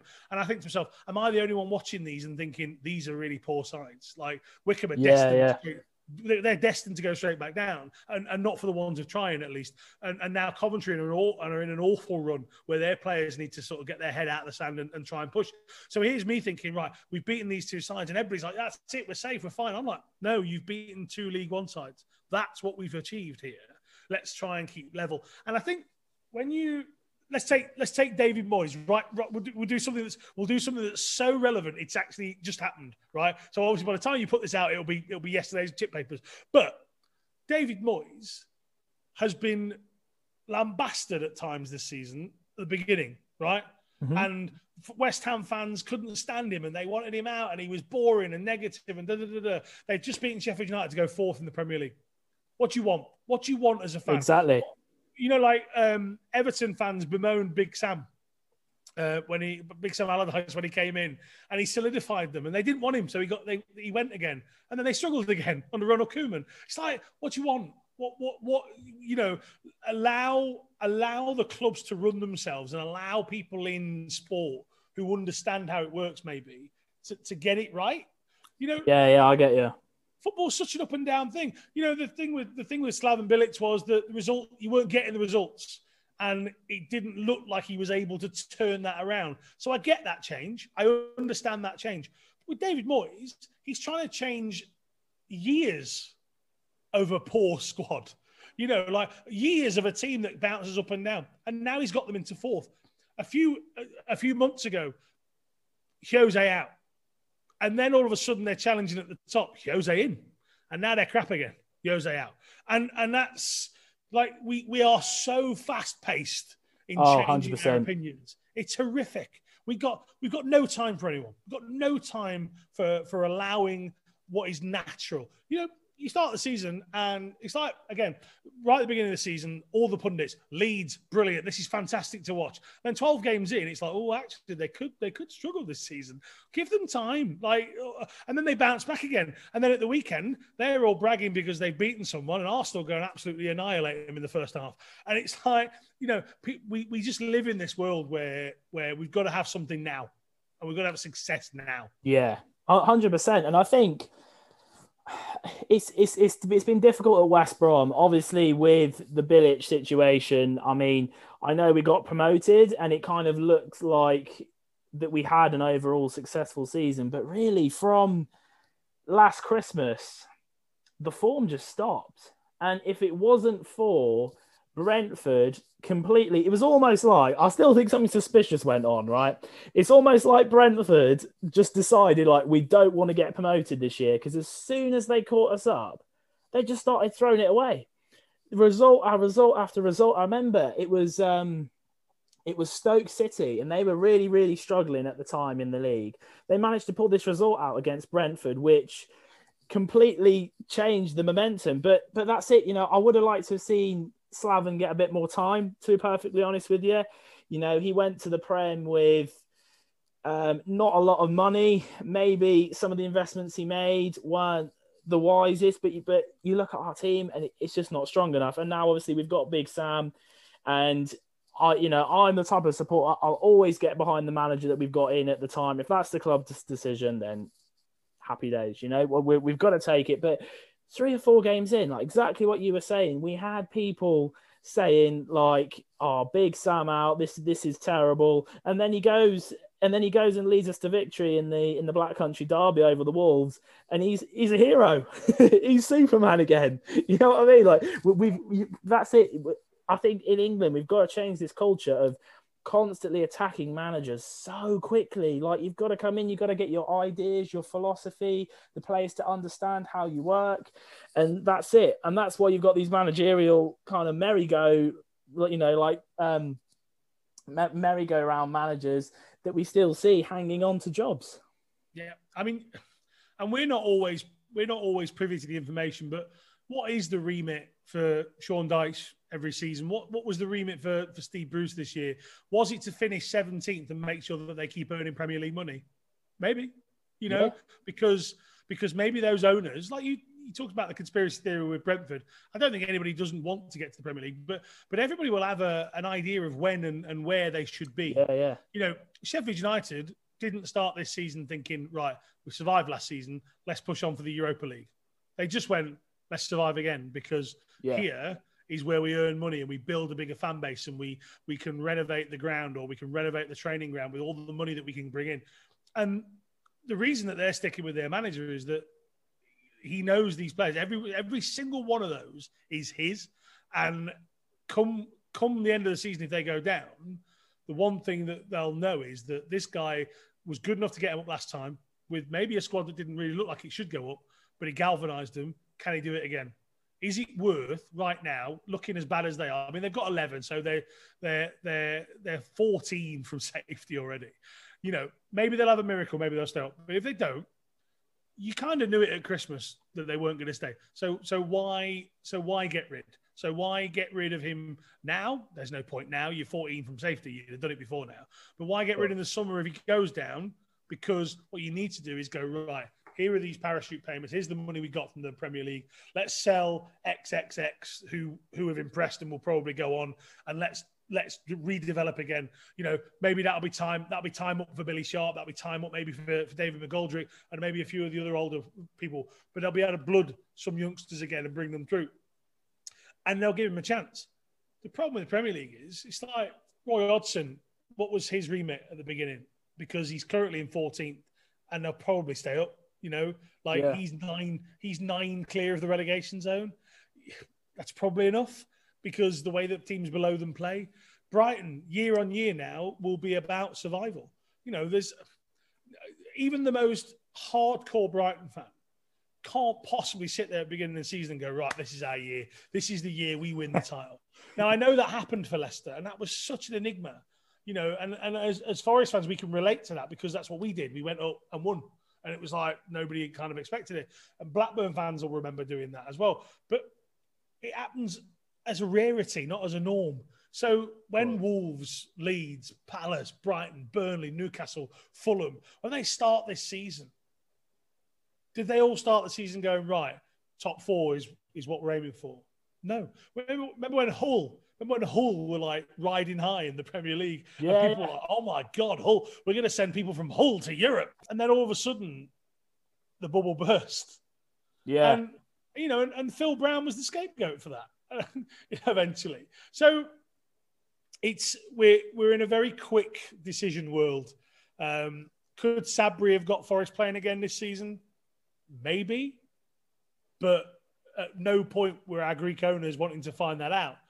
And Chris Hughton has been in, I think it's since game 4 or game 5 of the season. So to still be in a relegation zone shows you that a manager of Chris Hughton's quality is busting his ass to get these players to do what he wants them to do. But he had like 30 odd players at his disposal.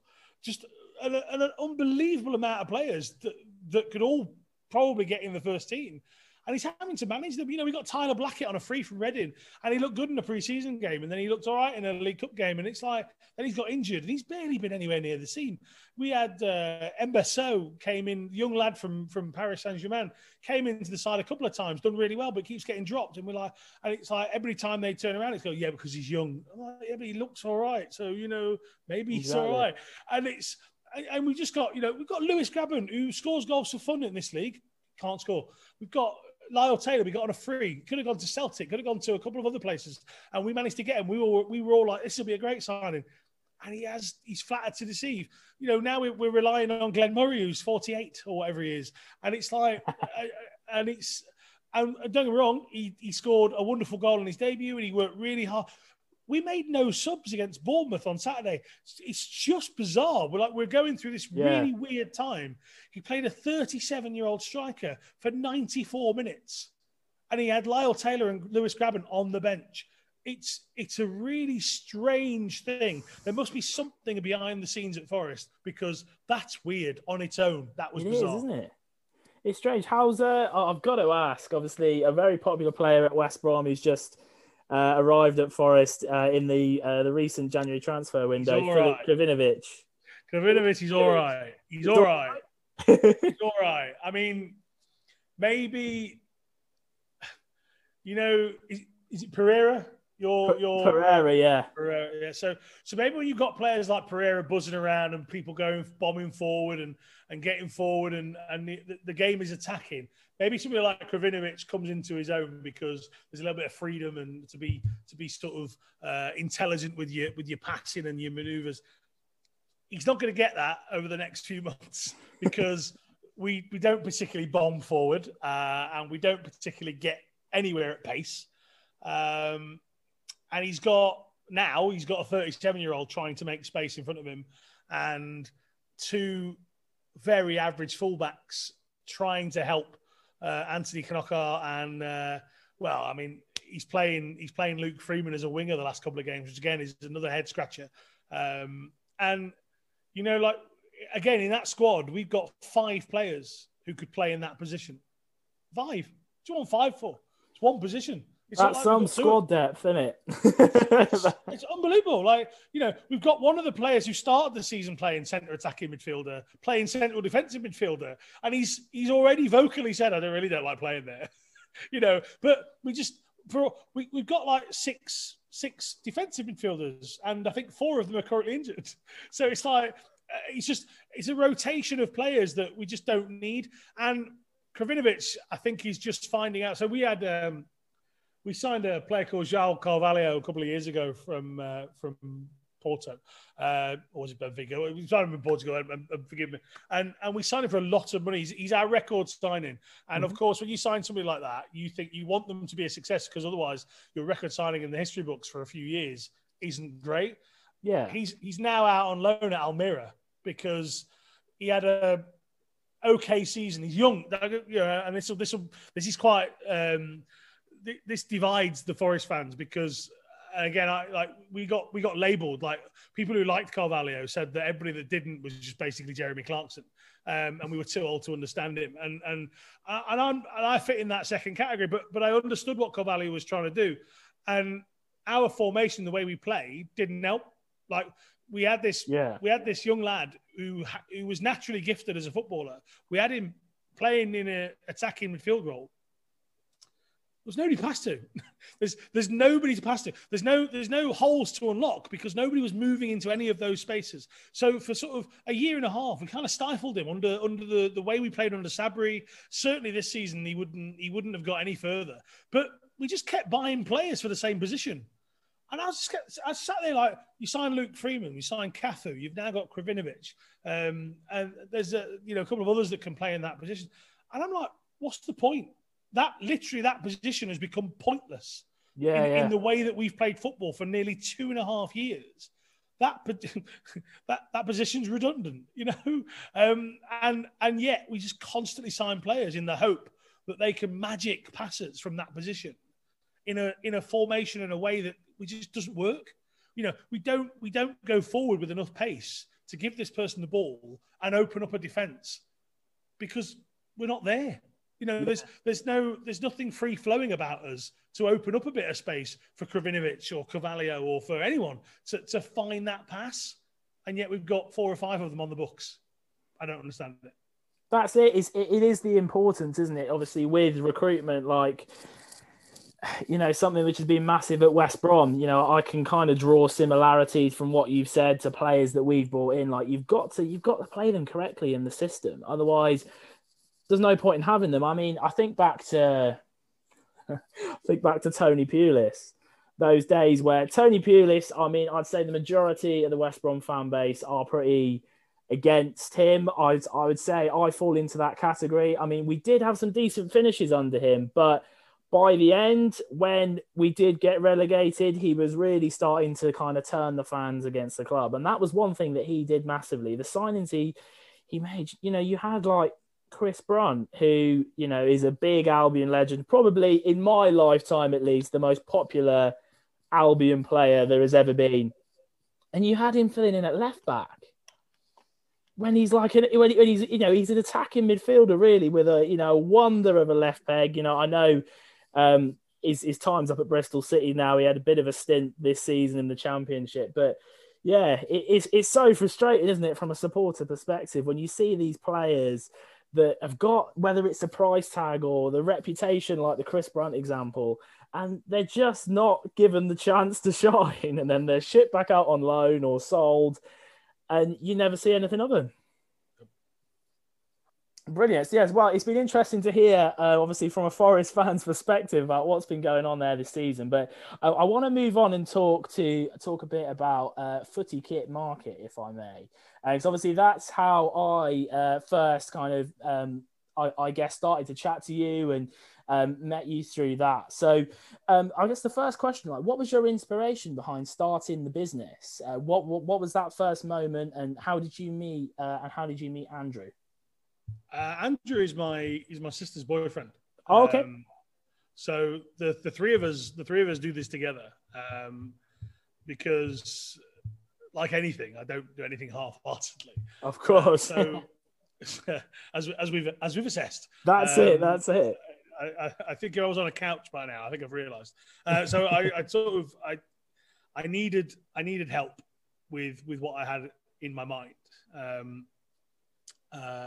Andrew's is a Wednesday fan. He's a good lad, and we've all got these strengths that we can use and utilize. And Andrew's are phenomenal in what he comes up with, and the work ethic that he has is fantastic. So it's about the three of us understanding each other and pushing each other into the right direction, and just the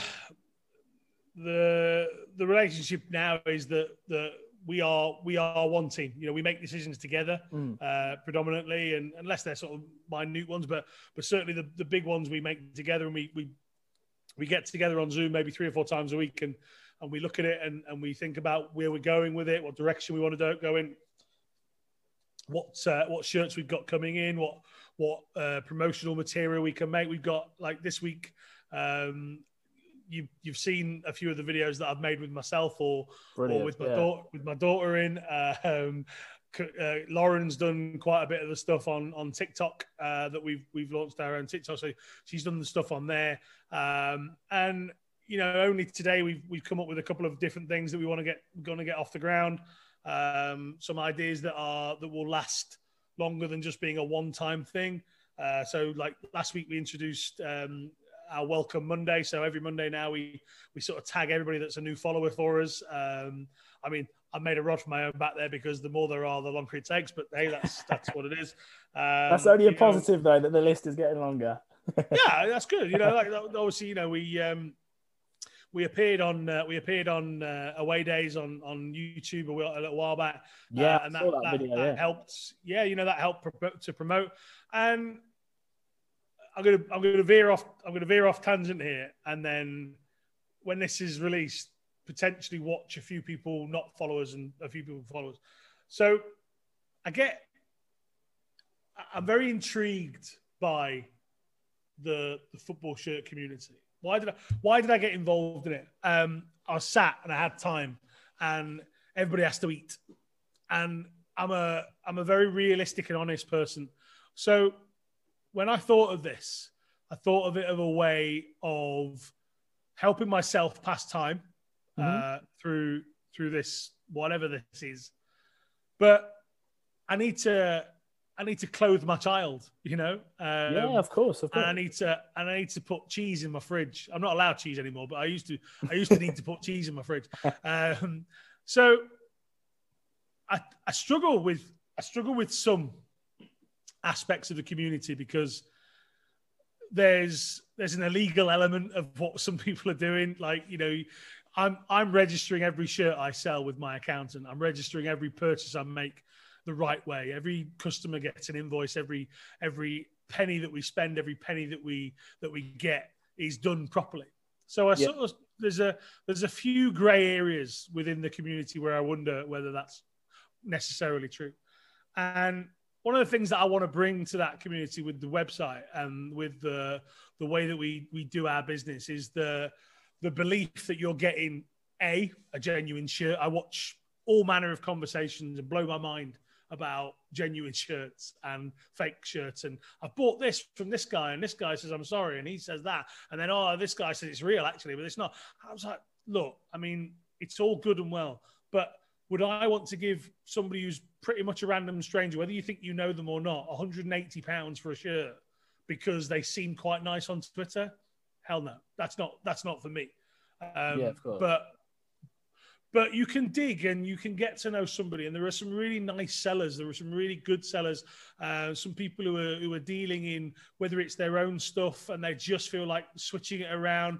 I'm going to call out Rob Fletcher for this. Like Rob is a guy who I only know through Twitter, and I've purchased some shirts from him, and he's purchased some from us. But I watch him evolve his wardrobe, if you like, all the time, and I like that. Like, basically all he's doing is he just wants to understand different shirts, and he gets them in, and he trades them off, and he gets them out again, and he'll build this collection, and when he's finished with that collection, he sells that off and he builds another collection. I like that idea. I think that's really good. And then you've got the concept of people saying that they're shirt sellers, but are you doing it right? Like if it's just through Depop, are you definitely putting all the money where it should go? So there's that element, and like that's any business. Like that's not just this. I'm not just pinpointing one area. That's any business. Are you doing everything? Are you doing everything correctly? Are you doing everything that you should be doing? So I wanted to make sure that one of the things that people always knew that we were doing was the right thing. When you get your shirt, we've tried everything to make sure that shirt is legitimate. We've got processes on the wall. We've got processes in emails. We've got ways of trying to check. So I had a guy today go, I've been recommended by another kit seller. And I thought, well, why didn't they say it? Why didn't they check it? But he was like, can you check my shirt? I was like, I'll check your shirt. I'll absolutely check your shirt. And I'll tell you that what I see is what I believe, So we want to be able to we want to be trusted. We want to be a place where people go, right, I'm not worried about checking this shirt. I just like the price. And actually, I'll buy this because I've got to know these guys behind the scenes. I've got to know and trust them. Again, today we had a couple of sales where we don't know these people. They're not names we recognize from Twitter. They're not names we recognize from Instagram. Great. That's exactly what we want as a company. It's just somebody random rocking up and going, I found your website. It looks great. I trust you. Bang. You've got a returns policy. Your stuff's going to come within inside a day for just £3. It comes packaged up nicely. When they get it, if it's their first time, they open their box and there's some free stuff inside it. Great. Do you know what? That's the least I can do. That's the least I can do because you're coming to us and you're paying your money with us. And that's what it is. I struggle with anybody that says they're doing a business for anything other than doing a business, because that's what it is. I totally agree. If it's a charity, it's a charity, and that's different. So I have this, and this is me. This is the voice of Alan, not necessarily Football Kit Market. This is me as a person. Yeah. I struggle when I see people going, I'm only doing this for. That's nonsense. It's just for me, that's nonsense. You're either doing it for a reason or you're doing it all wrong. Like mine is, my world was ripped from underneath my feet in March of 2020. So to be heading towards March of 2021, having built something off the ground myself, knowing that I've been fair and honest with people, and now what we're showing people through the website, through our social media, through our videos, is our personality, is our trustworthiness, is our pricing structure. I'm more than happy with that. I'm more than happy with where that year's taken me. Amazing. And I think, obviously I've mentioned this to you guys on Twitter before. I try and be as open and honest in, what I talk about on Twitter as well. And I'm not really a seller. I'm not really a massive buyer. I don't spend the amount of money that some of the people who I follow do. I'm just kind of there, like sort of what I touched on before. I just enjoy seeing football shirts, talking about football, meeting people through it, that kind of social side of it. And, I can honestly, if you've not heard of Footy Kit Market before, as I say, links will be down in the description. I can't recommend that the shirts enough. Like I got a Brazil shirt off you guys just a couple of weeks ago. And yeah, you know, amazing quality and everything that came with it as well. I love the little Corinthian figure and the cards, and I think that's that is what it's all about, you know. And I feel like any shirt that I saw on your website, you know I could trust, and I think that's an important thing when you just, especially like in my position where you know, I don't have a massive knowledge. I mean, I've got a decent knowledge of West Brom stuff. I could probably help people out if they needed that, but when you go further, you know, I'm asking people for help. So having that level of trust in the business like yourselves, and I just think everything about Footy Kit Market is great. So highly recommended. Go and check it out. And you know, I can only thank you for that. But it's funny actually. I want to try and revisit what I said right at the beginning about our DMs being open and people using that to try and help themselves with their. You know, sometimes things that I do like that don't always marry up with maybe what I just said a moment ago about my ethos. You know, and that's where I think people get me wrong as an individual. I think they think I am only business centric. I'm not. I'm really not. You know, if I can help someone, I will. You know, let's take, for instance, you said, would you like to be on the podcast? Okay. You know, 100%, like, yeah. There was no what's in it for me. You know, it was the same with Ellis. Ellis said, you know, does anybody want to sell a box of shirts? And I was like, yeah, because I'm here to sell shirts, you know, and exactly. I'm not naive. You know, what Ellis has built, and I mentioned this a little while ago in a tweet that I put out. There's a bit of me in Ellis because I understand the graft that lad is putting in to making his YouTube channel what it is and where he wants it to be. But I'm also a realist. If Football Manager, the game, said to Ellis tomorrow, here's X amount of thousands of pounds, please stop doing your YouTube channel and just do ours, he's got a serious thought to make for his rest of his life about his finances and about his job prospects, you know.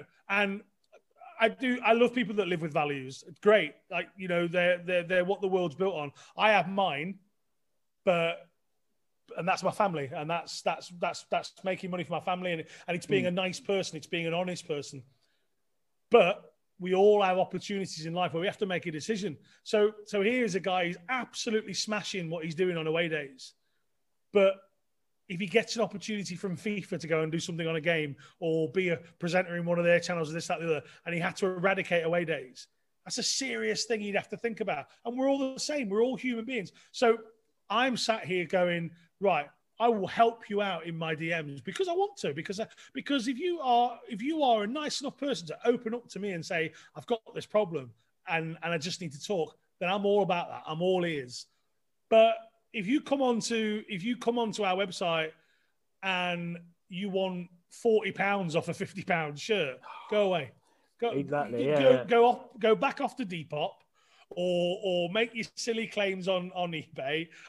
I'm not about that. What we've done is set out an opportunity for you to go on and go, right, here's the shirts. These are the prices. Maybe next week there'll be a 10% off or a 15% off, or they'll be generous and there'll be a 20, or they'll do a competition. Yeah, we might do all of those things because I believe in those things. I believe in creating a hype and building us up.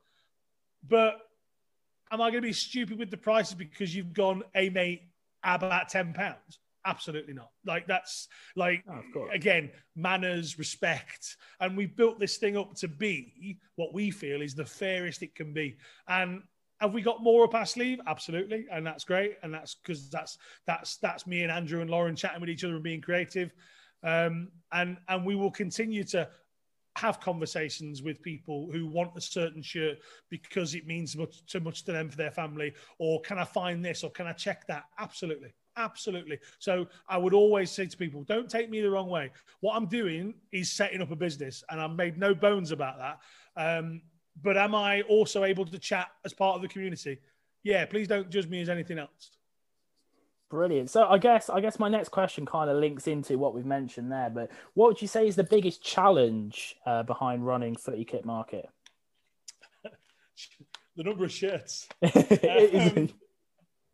I can see quite a nice collection behind you. Yeah, so this is the stuff that I gather from around places, and then this will end up in the UK. I think it's scheduled to go next week, so it'll be on the website probably within the next 2 or 3 weeks.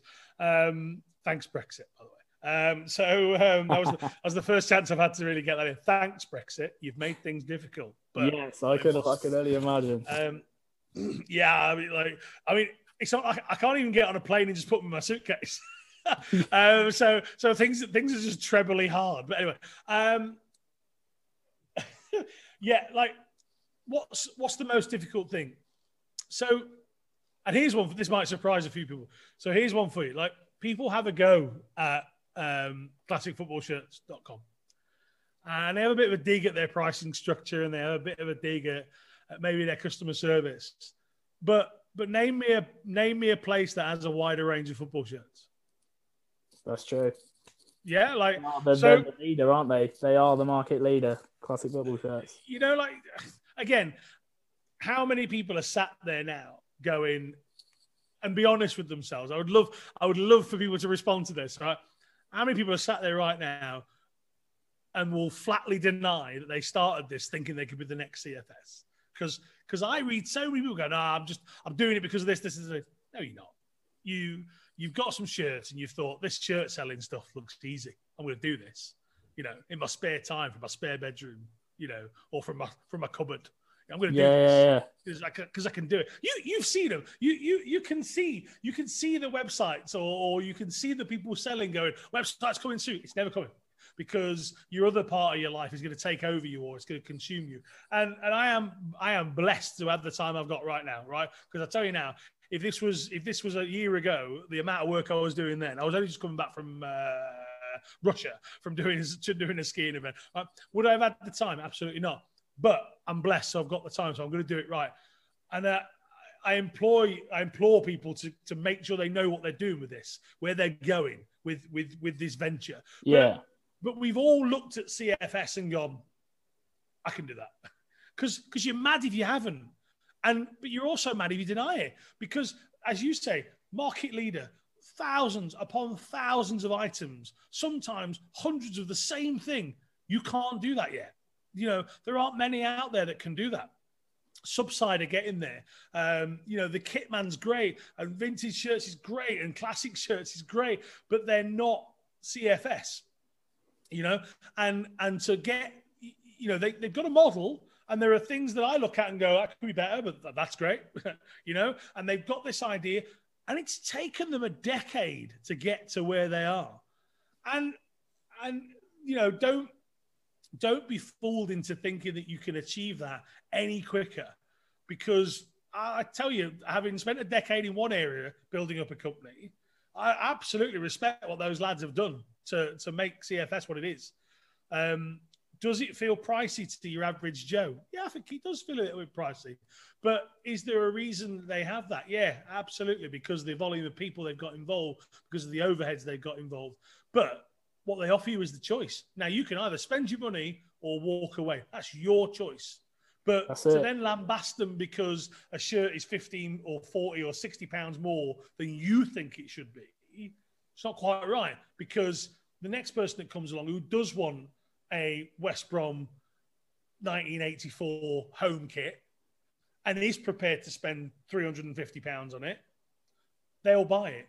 And that's a sale for CFS. And that's what it is. Like, to begin with, we made this pact between us that it would have to be a very special item to break the £100 barrier on our website to begin with. Because obviously we didn't have that money to invest in those sorts of shirts straight away to be able to get those grails, if you like. And I don't really like that phrase. I'll tell you why I don't in a minute. I don't really particularly like the phrase grail. And how it gets tagged onto certain shirts and not others. But anyway, so we didn't really have that. And then all of a sudden I came across this Liverpool shirt from 1988 and I got it for an unbelievable price. And I was like, I'm amazed. Like, I've got this. And a guy messaged, like, literally, it's spooky how it happens. It's happened more than once. Guy messaged me and went, what have you got for Liverpool? I was like, well. Have I got a story to tell you? Yeah. Here's this picture of this shirt. How do you fancy that? Great. What size is it? It's your size. Good. I'll take it. How much is it? And I was like, well, look, I'll tell you what I'll do. I don't know is the honest answer because I've literally just got my hands on it. Yeah. We'll take a look at CFS and I'll give it you for half. Now, some people would say that's bad business because I could have sold it for more. Some people will say that's me being honest, which I think I prefer. But what you make as a profit is what you need as a profit. It's not necessarily what you can have. You know, I see. Yeah. In my other area, I'm not the most expensive commentator there is, but I'm not the cheapest. You know, and it depends what you want, and it depends how much I need. You know, I built a life here in Bulgaria because at the time I wanted to be able to expand AMS. And the cost of living in the UK was ridiculous. To have a house that could be an office and have everybody based there and pay for that was just an astronomical amount of money. So my dad had a massive heart attack, and I came over to Bulgaria to look after him and my mum for a little while. And I was like, nobody's missing me. I'm sending my emails. I'm having my phone calls. Yeah. Nobody knows where I am. Nobody cares because as long as I turn up and do the job, or my team of people turn up and do the job. So I moved my entire family here and said, look, we can do this because our cost of living will be lower. I can invest more into AMS. I'm doing the same with FKM. I want to invest what I can. So, ergo, I'm selling things for what I think is reasonable for me. You know, I had a guy the other day. I saw him post something about how much we were going to put the price of a certain shirt on. So I said, now, again, like me just being me, I was like, if you'd like to take a look at the website and review our prices, quite happy to talk to you. I wasn't gonna get into a slanging match because that's also not me. So I thought the polite thing to do here was to say, actually, you take a look at our website because you just prejudged me there. So I'll tell you what, instead of prejudging our website, take a look at the website. And somebody else chirped in and said, actually, mate, I think you'll find these are quite reasonably priced. And then somebody else came in on the other side and was like, actually, I got a shirt from them and it was really good value. And this guy came back about a day later and was like, yeah, I did have a look, actually. Yeah, your price is quite reasonable. And again, this is what I was talking about earlier about trolls and just people who just they can't bear to be nice in the first instance. They've got to find a negative to start with.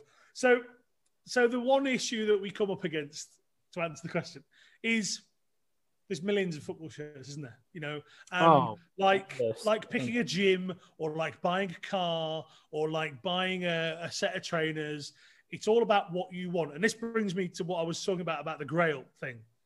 Mm-hmm.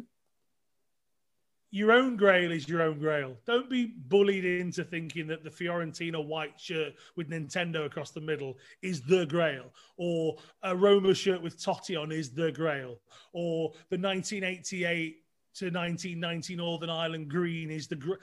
It's not. It's your. I answered this the other week on the other podcast with the Wolves fan, and I said and I said it on local BBC radio the other day. It's you. You are what makes a shirt. Like you said, you bought a Brazil. Was yours the Ronaldinho? Ronaldinho one. That was it. Yeah. Right, and you were delighted with it. And we had a guy today who's bought us. If we sold 2 Zidane shirts today, it's quite random actually. Zidane Day. It's no longer Monday. It's Zidane Day. So that's it. So, but both of those have responded by going, "This is amazing. I've been looking for this for ages." Like, I don't know what everyone wants because that's impossible, you know. Of course. But what I can do is I can look at a shirt and go, "It's a good price," so I can sell it for a good price because somebody might want that. You know, we've got 3 Copenhagen shirts just sat there at the moment, and I don't think we've got a sniff of them. They're not terribly priced. They're really not. But what I'm able to do is say, right, I don't need to sell these. We're selling other things. We're buying things that we do know sell. So you have that. I'm giving business tips if you like, but I'm not preaching. There's enough of that on social media. So with people telling people how to run their shirt businesses, but we look at our target audience. We know what sells. We have a handful of Manchester United fans that seem to come back on a regular basis. So we try and keep the Manchester United items coming in because that keeps it fresh. Of course, yeah. I have a big Forest fan basis that come to the website because they know me or they know the podcast or they've got used to me over time. So Forest shirts sell quite easily. I've got two of those bloody yellow horrible things that people don't Wow, like. look I at love that. them. This is mine and my dad's. They're both hanging up in my office. And like, so we've got a couple of those we've had come in, and people snap those up. So it's about learning what you can sell on a regular basis. Yeah. And then that allows us to have stuff that somebody might just pop along and go, I've always wanted the pink Copenhagen top that, you know, that Gronkiar played in once. And it's like, brilliant. Then there it is, my friend. You know, like today we've got a couple of Ajax numbers, and I'm like, it's not the greatest of Ajax number, but somebody will have a reason. We sold a shirt to somebody because it reminded them of a relative. You know, like, if that's not a Grail shirt, what is? Because just because it doesn't look like the away Juventus of 87 or the home United kit of 94, it's very much each to their own. And I would say to anybody, please don't get dragged into what should be your Grail. Yeah. Your Grail. Like if you bought one of the Werder Bremen third kits last week from M&M Direct for $16.99, you know, the one with the houses and stuff on, phenomenal shirt, looks amazing. I was buzzing with mine. Oh, it's amazing. And I got a couple because we'll sit on, like we gave one away as the competition last week. We said to people, you know, you got your choices. I bought a couple of those because I like to give those away. Now, if that makes me horrible, then so be it. But I bought a couple of them so we could give them away. And it's all about promotional material. But I tell you what, if I did a promotion and you won one of those Werder shirts, I'd expect you to walk to my house and high five me because it's amazing. It's a beautiful shirt. That's it, 100%, 100%. You know, you can't argue with it, can you? No, I don't think you can. And you know, some people then get drawn into buying everything they see at $16.99 on M&M Direct, and then that's why we came up with our slogan: only spend what you can afford, and we stick by that, and we use that quite regularly as a hashtag, and I believe in that. Like, so I'll give you an example, and this might surprise a few people. So I've been asked, and it's probably one of your questions here, but I've been asked what's my Grail shirt, what's my favorite shirt that I would like to own, and I don't have it behind me. So one of my favorites was the yellow one, and I managed to get hold of that just after Christmas time. So I was delighted to have that. And my wife and one of my best friends, one of my longest friends as well, both got me randomly signed Forest shirts for Christmas, which was because they, you know, my mate said I'd had a tough year and my wife just loves me. Great, which is good. So they both bought me a signed Forest shirt. One was from Stan Collymore and one was from Stuart Pearce. And amazing. Yeah, like, I mean, that's you know, in itself, I was buzzing. But there is a shirt that I've always wanted, and it's the 93-95 away Forest shirt. It's a blue number with a green trim. Stan Collymore played in it. Stuart Pearce, some fantastic names. Stevie Stone, all played in this kit. We beat United at Old Trafford in this kit. We came third in the Premier League in our return to the top flight, and I've always wanted it. And I remember having it as a kid, and I don't really know where it went. And then now I'm an adult and I can afford to buy a few things. The yellow one, I saw it was my size, so I bought it. The other week, I saw the blue Forest kit on eBay, did all the checks I could, asked all the questions I could. It's legit. I feel like it's legit. From every check I've done, it would be a very good fake from that point. So I managed to win it for what I consider was a decent price. But because I want to make sure my children are fed, because I want to make sure that my bills are paid, and because I do genuinely believe in only spend what you can afford. Of course. I've actually said to Andrew and Lauren, when that comes in, it goes on sale. It goes on sale for a price that I think it's worth. Yeah. And if someone buys it, so be it. And if someone doesn't buy it, and I get to the point where I know I can actually afford it again, I'll buy it. So that might sound strange to some people, but welcome to the mad world it is, Alan March, because that is what I think is the right thing to do. I don't want to spend X knowing that X is good for my family right now, and we could use that to do other things with. My wife my wife said to me that no one's. I don't believe in Valentine's Day, by the way. I'm hugely against it. However, my wife said that no one's ever bought her red roses on Valentine's Day. So this year, I spent the equivalent of what that shirt was on red roses for my wife for Valentine's Day. We're living apart at the moment. She's working in the UK to make sure that we survive as a family, as we have the right finances. So we're not seeing each other.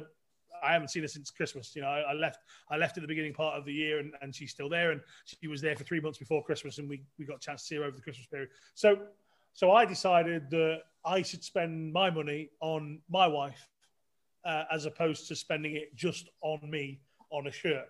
So it'll go on sale on the website, and if it sells, one, I hate you, whoever buys it. But two, I've done the right thing. It was obviously not meant for me at that time. And that's it. It's all about priorities, isn't it?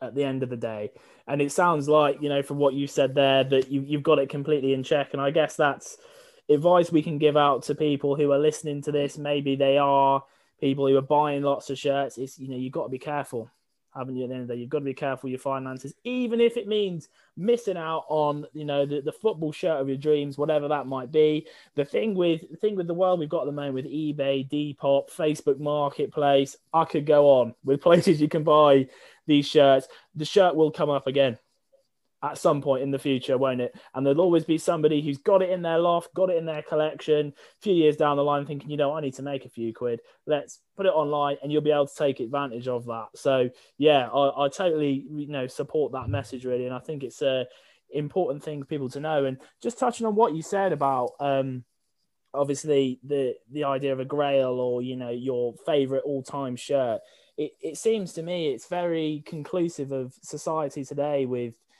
Instagram and Facebook and everybody trying to make out this kind of idea that they've got like this dream idyllic lifestyle. And I think it sort of mirrors over to the shirts. It's like, oh, you can't be happy with your use my example, my Brazil shirt, because I've got a shirt that's worth more money. I've got a shirt that was, you know, that's rarer or whatever. And yeah, it's all about being happy with what you got, isn't it? And making decisions that are right for you. Do you see those? Do you see those people when somebody puts a shirt up and then somebody goes, "Yeah, but I've got this." Oh, so frustrating, isn't it? No offense, mate. No one asked. Like, exactly. You know, allow Barry from Manchester to celebrate his Boca Juniors shirt from '78 without Mike from Kettering going, yes, but mine was actually worn by Maradona. Like, just give me a minute to breathe, man. Like, just let me put my shirt on there and just go, look, I've managed to get this shirt, which is a huge deal for him at the time. And then somebody just swoops straight in. Yeah, but my Antlers Japan top is better than that. Is it really? That's it. 100%. So, obviously, there we've covered obviously the challenges behind running Footy Kit Market and things that we see on social media and kind of the general community. I think we've already, I guess, touched on elements of this before. But it'd be good to hear what your favourite thing about running Footy Kit Market is. Ooh. The creativity of it. I think, you know, like, I was really upset that my little video about the England shirts didn't get more views, because it was bloody cold making that, and I felt like I suffered for my art. And also my David Bentley joke was very good, and it just got swept under the carpet. Tough crowd. It's such a soft crowd. I've done lots of work voice wise and presenting wise and bits and bobs. So it was only natural for me to kind of start making little videos and bits and bobs. And I've got quite close to Chris, who runs Chatshirt. I've seen his videos. Very, very good. Yeah, and I love what Chris does. And me and him we were having a chat one day, and he was like, "Oh, competition," and I went, "No." Because there's two very subtle differences, Chris.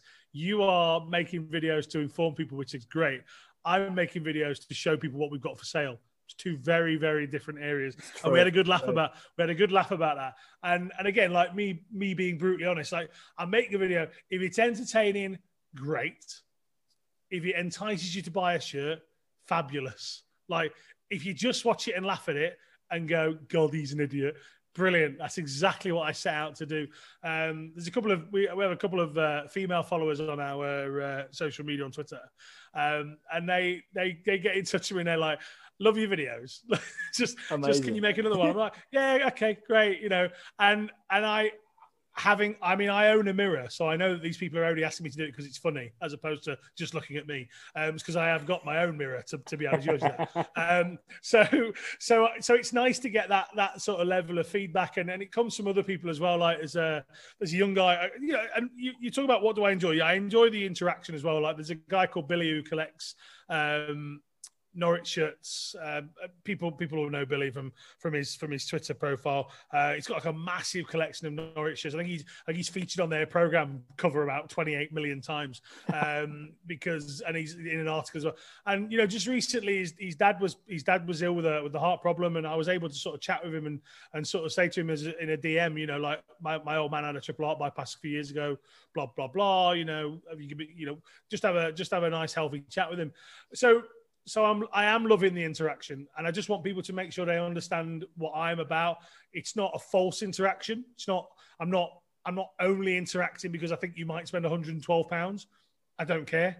You know, somebody will spend £112, whether it's you or not. I'm not that fussed. You know, the shirts are there to be looked at. The shirts are there to be admired. The shirts are there to be purchased. If I'm messaging you or you're asking me to come on here, it's because I want to. You know, like it's funny, isn't it? You know. Fat men are jolly. It's not actually that true. I've spent days where I haven't spoken English to anybody because I don't speak Bulgarian that well, like very pidgin. And a lot of the people I have to interact with on a daily basis don't speak English at all. So I spend a lot of hours on my own. My daughter comes in, speaks absolute garbage to me for 20 minutes and goes back again. And as much as I love her, it's not really a conversation. And so I've really enjoyed the escapism of being able to sort of go, hi, Chris from Chat Shirts or hi, Billy, you know, cool. Kit Kingdom you know, just El Clasico, and you got like Future Classics who you had on before. Like I've had a couple of chats with him in the past as well, and just people, you know, somebody will come on, and you know, we had a couple of guys get in touch with me about the charity that we sort of signed with.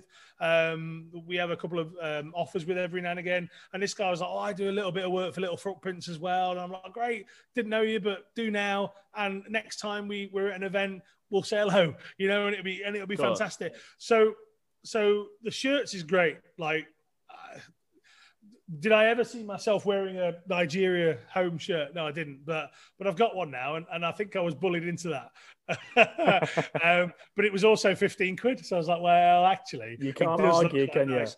And I went to Nigeria for the first time last year as well. So I was like, homage to probably one of my worst experiences traveling ever.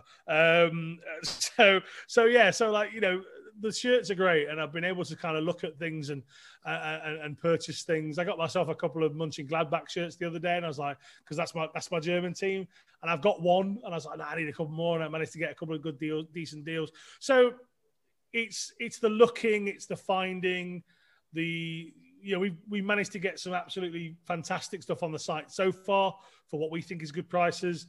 So we're going to continue to do that, and I enjoy that part of it, but. Getting a message from someone or just getting a tweet to say, I really like that, or that's great, or this is really interesting. Yeah, I love the whole interaction of it. Come and talk to me. I'm lonely, basically, is what I'm saying, isn't it, really? So it sounds like a terrible Tinder advert. I'm lonely, talk to me. So, you know, but no, it's been great to chat to people and get to know them. If I didn't say your name out here earlier, then I'm sorry. I wasn't being sightist or accountist. I'm very forgetful. But yeah, like there's so many people I've spoken to, and as soon as we stop this, I'll be like, I should have mentioned them. They're great. But you know, Maddie's another one. Maddie, the young lady, Maddie, massive United fan. Just, like it's really refreshing to talk to people. I think there's a great stigma about women wearing football shirts as well. I think we're trying to address that.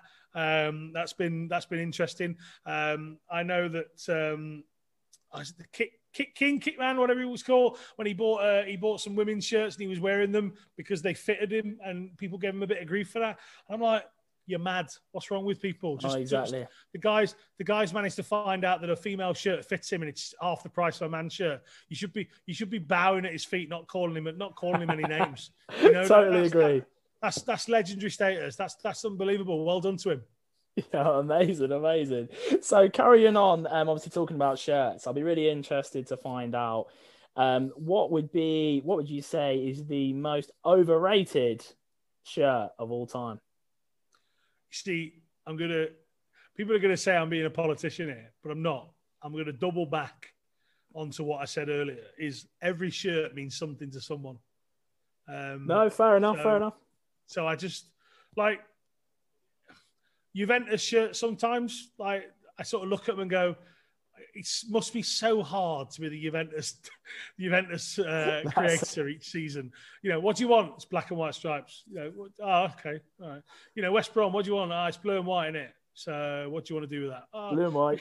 We can make one of the blue stripes thicker this season. That's a great idea. Did we do that before? Don't remember, but let's just do it anyway. And then we'll make an orange one and a green one, and we'll look like a bag of refreshers. Be great.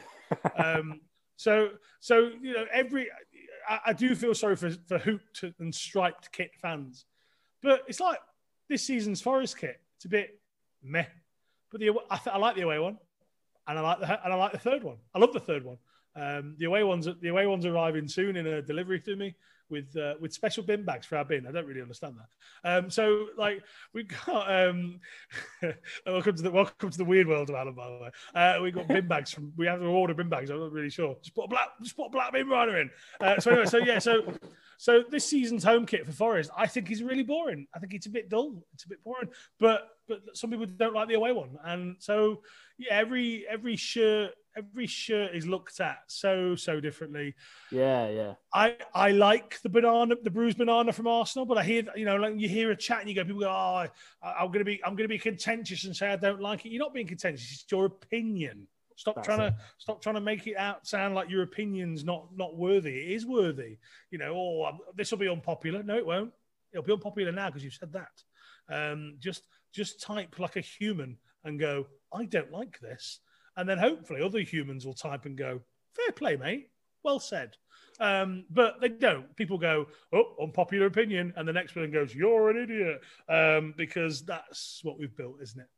Well, that's it. I think, it's wider than obviously the football kit world as well. Just, you look on some like news articles and posts on Facebook and Twitter, and it seems like as a society, we've lost the ability to just have a civilized discussion about things because because there's views that I've got that other people won't agree with, and that's all right. But, I'm personally always happy to sit down and have a chat with someone. If we do have those differences, that's all right, because I don't think it's necessarily a good thing to surround yourself with people who think exactly the same as you do, because you need to be exposed to like we were talking about traveling, earlier on, and how that can really benefit your life and kind of help you grow as a person. It's the same just with opinion. You've got to be able to listen to other people, and that's been a thing in my personal development over the past few years that that I've got better at. Just being able to sit down and listen to people, taking what they think on board. Just because it's not what I think doesn't mean it's not right. It's just no, exactly. I think another spin-off episode should be countries that Alan's nearly died in an Uber in. Because I sat thinking about this the other day. I was like, I've nearly died in a lot of places, and they're all in Ubers. Yeah, we could definitely have that as a spin-off. But yeah, the part two, the travel log. So just like I've slept on floors at events. I've slept in lavish hotels. I was in the same hotel as the vice president of the USA. And got out of the same lift with him with all of his bodyguards. I was like, just random that must stuff. Have been intense. I was I was able to go to the reopening of the Maracanã in Brazil. I was working there. I got on the team plane. I flew to Brazil with the England players on their plane, and I sat next to a former member of Soccer AM. Just like random stuff. Just my entire last 10 years has been brilliant, if not chaotic, and just a farce at times, because just random things. I slept on one of my best friends, me and my mate Dave, we slept on an airbed in Torquay together, and it went down, and we just woke up cuddling each other the following morning. and we were teaching at Torquay United the next day. We nearly died going to Swindon in a van. It's just really random. We drove all the way to Plymouth and back to Nottingham to teach in the same day. That's a long way. That's a journey. We went to Glasgow and back from Nottingham in a day to teach. Just the things we've had to do to make a quid, at times. Yeah. And I think if you look at life like it's really simple and there's a plan, then you're missing out, because actually sometimes you just need to push the boundaries and see what happens. Oh no, 100%. And I guess that kind of leads nicely into my next question in regards to footy kit market. Obviously, if you've got stuff that you're working on and it's behind the scenes, that's totally fine. But is there anything in the pipeline? I'm also interested to hear a little bit more about the quiz idea. I know that was mentioned a while ago, and something you might have mentioned with your radio appearance the other night. Is there anything you want to that you can mention? Probably the best way to put it. I explained this idea to my wife. And if anybody knows me better, then I haven't met that person, because my wife knows me inside and out. And she's just looked at me we're on Zoom. She's just looked at me and went, "You're an idiot." Well, I know that. I mean, there aren't many things I don't know, and me being a bit of a plonker is one of them. So I will talk about the quiz. I'm not allowed to talk about what we're going to do promotional-wise, because vetoed. But anyway, so I can already imagine Andrew listening to this going, "Do not say that." He's the very sensible one of the two of us, to be fair. So the quiz show. Do you wake up some mornings and clearly you've had a dream, or your mind has wandered in your sleep, and I've just woke up and gone, "Wouldn't it be great?" I mean, no wake up sentence like that should ever be allowed to exist. Wouldn't it be great? No, it wouldn't. So put it to bed. But I didn't. Wouldn't it be great if I created something where the community could come together, and the wider community, like people who didn't even know that it existed, and play a game against each other for a laugh? It's just for fun. Like, we could do this. And then I realized that when I say we, I'm the only person in the room, and I actually mean me. And I'm like, why have you done this? Because now your head's full of it, and I can't get rid of it. And there's nowhere for me to go with it other than to just do it. So I half mentioned it, again, like an idiot, on Twitter. I was like, anybody fancy a quiz about football shirts? Yeah, I'll do it. Damn, I've said it now. It's like, it's like shouting, "Does anybody want a beer?" in a group of lads. Yes. Yeah. I mean, I've only just been to the bar, but of course I'll have another one. So I was like, I've said it now.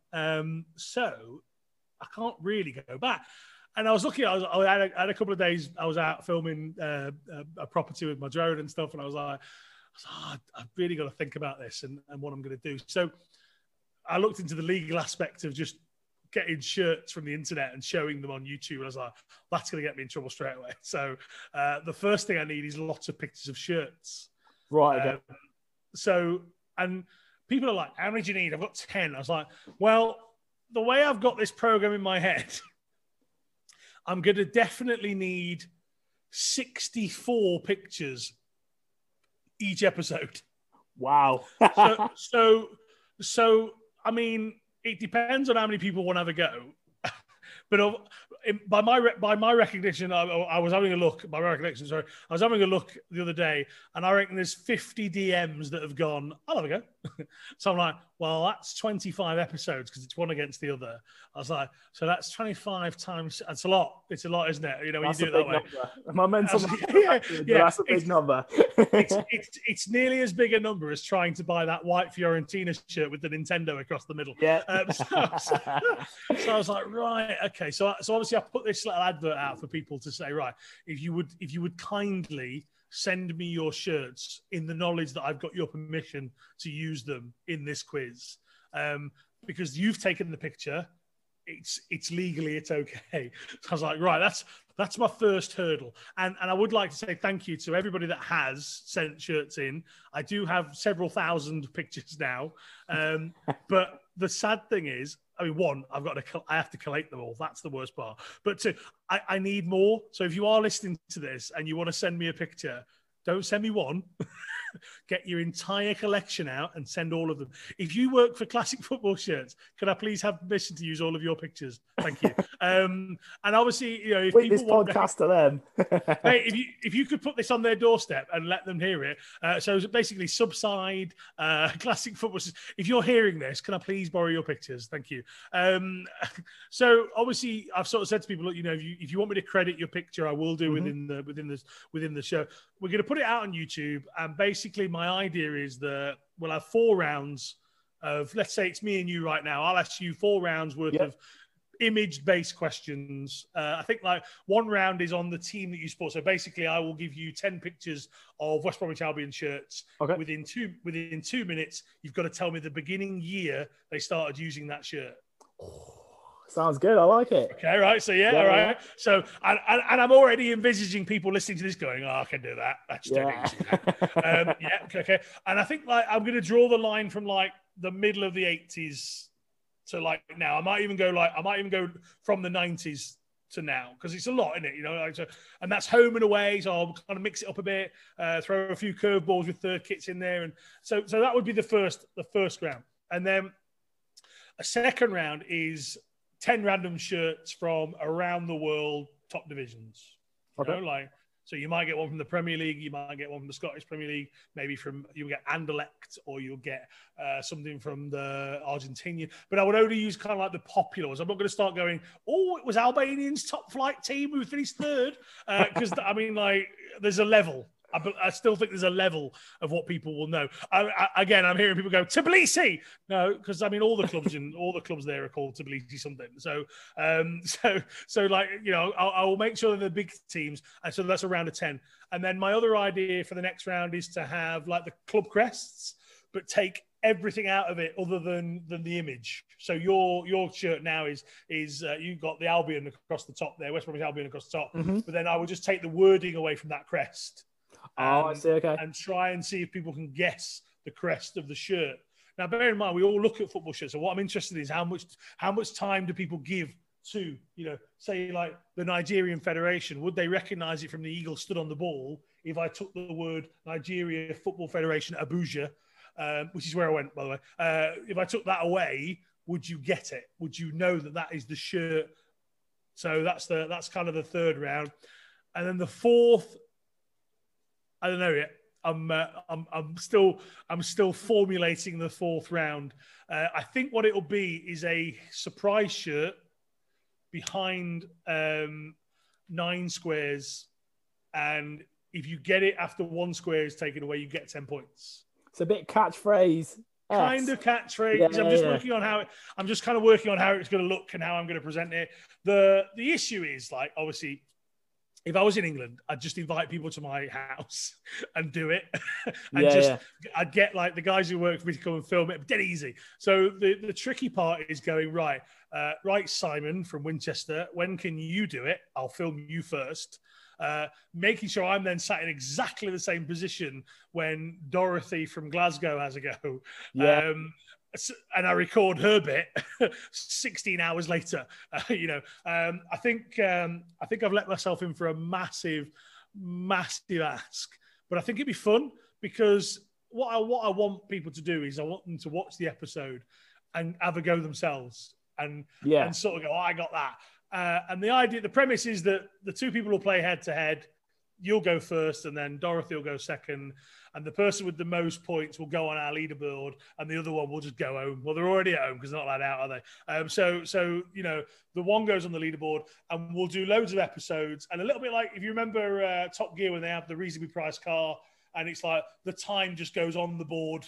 Yeah, they shift it around. For the entire season, and we'll just do as many episodes as we can until I'm fed up, or I've been put in prison for a breach of copyright or something. And then we'll just the winner at that point, whoever's got the most points, or maybe we'll have absolute brainiacs, and some people will get every single point on show possible, and we'll have a tie, and maybe we could do something with a tie episode or something like that. I'm trying to work on a prize. What I would like, because nothing's ever lost on me here. What I would like is if people could donate a prize, and we just build like a massive treasure chest. I see, right? Yeah. Of stuff. Like obviously, from Football Kit Market's perspective, I think we're either going to give like monetary value to the website, or maybe even just a shirt or some shirts, but like the normal stuff, and then just kind of build it up. So in my head, I've kind of got like 200 quid's worth of stuff from Football Kit Market, and then maybe other people want to send me some stuff in, and it's all in one box, like Generation Game, just like a massive box of freebies. And that's what you're playing for, sort of thing. Don't get mad, but yeah, just little bits of, like just stuff like that. So, like, for instance, I feel like I'm quite a generous person. When we reach if we reach 2,500 followers on Twitter, I've already said we'll do a massive giveaway. If you remember the one we did for 1,500, where we give like 2 shirts away in your size, 2 programs, 2 Corinthians, 2 hats, 2 books, 2 scarves. Blah, blah, blah. You know, we went to town. For 2,500, I'd like to do something bigger. So that sort of thing. So again, with the quiz, that's the kind of idea. It's to promote. Obviously, for ourselves, is to promote the YouTube channel that we're going to build, to put the videos on. People can watch it through there. And then if they have a bit of fun, great.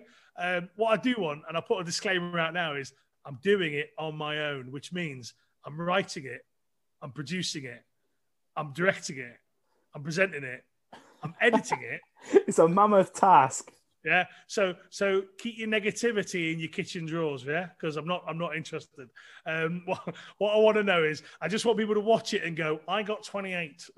That's all I want. That's just, I don't want anything else. I know what I look like. I know what the set's going to look like. I kind of know what the program's going to look like, and it's going to be a bit nerdy for nerdy people who want to play, and that's great. So I don't really care for your opinions. I just want people to leave comments at the bottom going, well, I got 37 actually. Yeah. I enjoyed it. And then I will invite you on and call you out. Brilliant. Well, I really look forward to hearing how that idea goes, mate. And yeah, good luck with it all. It sounds like quite a project. Yeah. I'm hoping, I'm not sure when this will be out, but by the end of this week, I'm hoping to have done a test run with my staff. And then we'll see how we go from there. Brilliant. Well, it's been amazing to hear about obviously your businesses and the podcast. There's just one final thing that I like to ask all my guests when we're coming up to the end of the podcast, and that's how have things been with you during the pandemic? I know we've touched on it for quite a few of the things you already talked about, business wise and obviously family wise. But how are things in Bulgaria at the moment? Are the restrictions the same as here in the UK? Just how's things in general with you? It's been kind of different and then similar. It's a weird thing. There are less than 7 million people here in Bulgaria. There's maybe 6 if you ask some people. But so if you take that in consideration, how many people live in London, of course, kind of gives you an idea of the scope of our problem. It's not necessarily volume and containment and a collection of people that can infect each other quite easily. The issues we have is the accessibility to medication. So I think they've started now administering the jab. I think here they think they'll get 2 million done this year. Okay. We have huge areas of population where it is like gypsy quarters or Romany style living, and that is a huge task to try and get them to educate them as to what they can. Like when it was first starting to outbreak here, some of the small villages were just uncontainable because they just live in small communities together, and they were just infecting hundreds of people at a time by being together.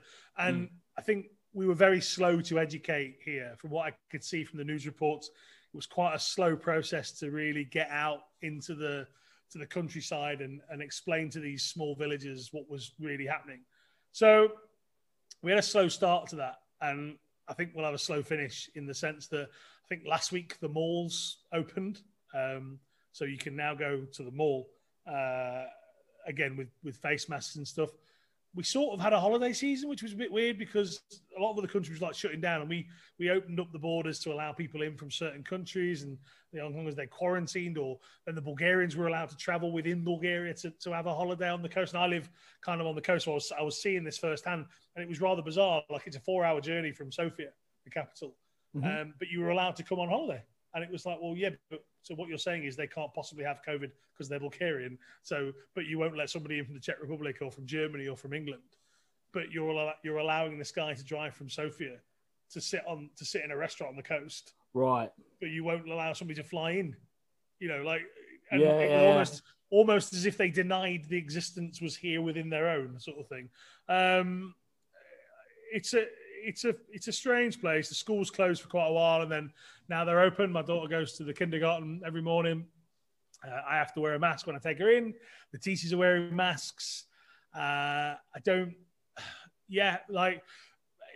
not a scientist, so I don't understand it fully. And I think, you know, when I read things about the kids back in the UK, and you know, some people want them to be allowed in because young kids can't carry it, etc., or this, that, and the other.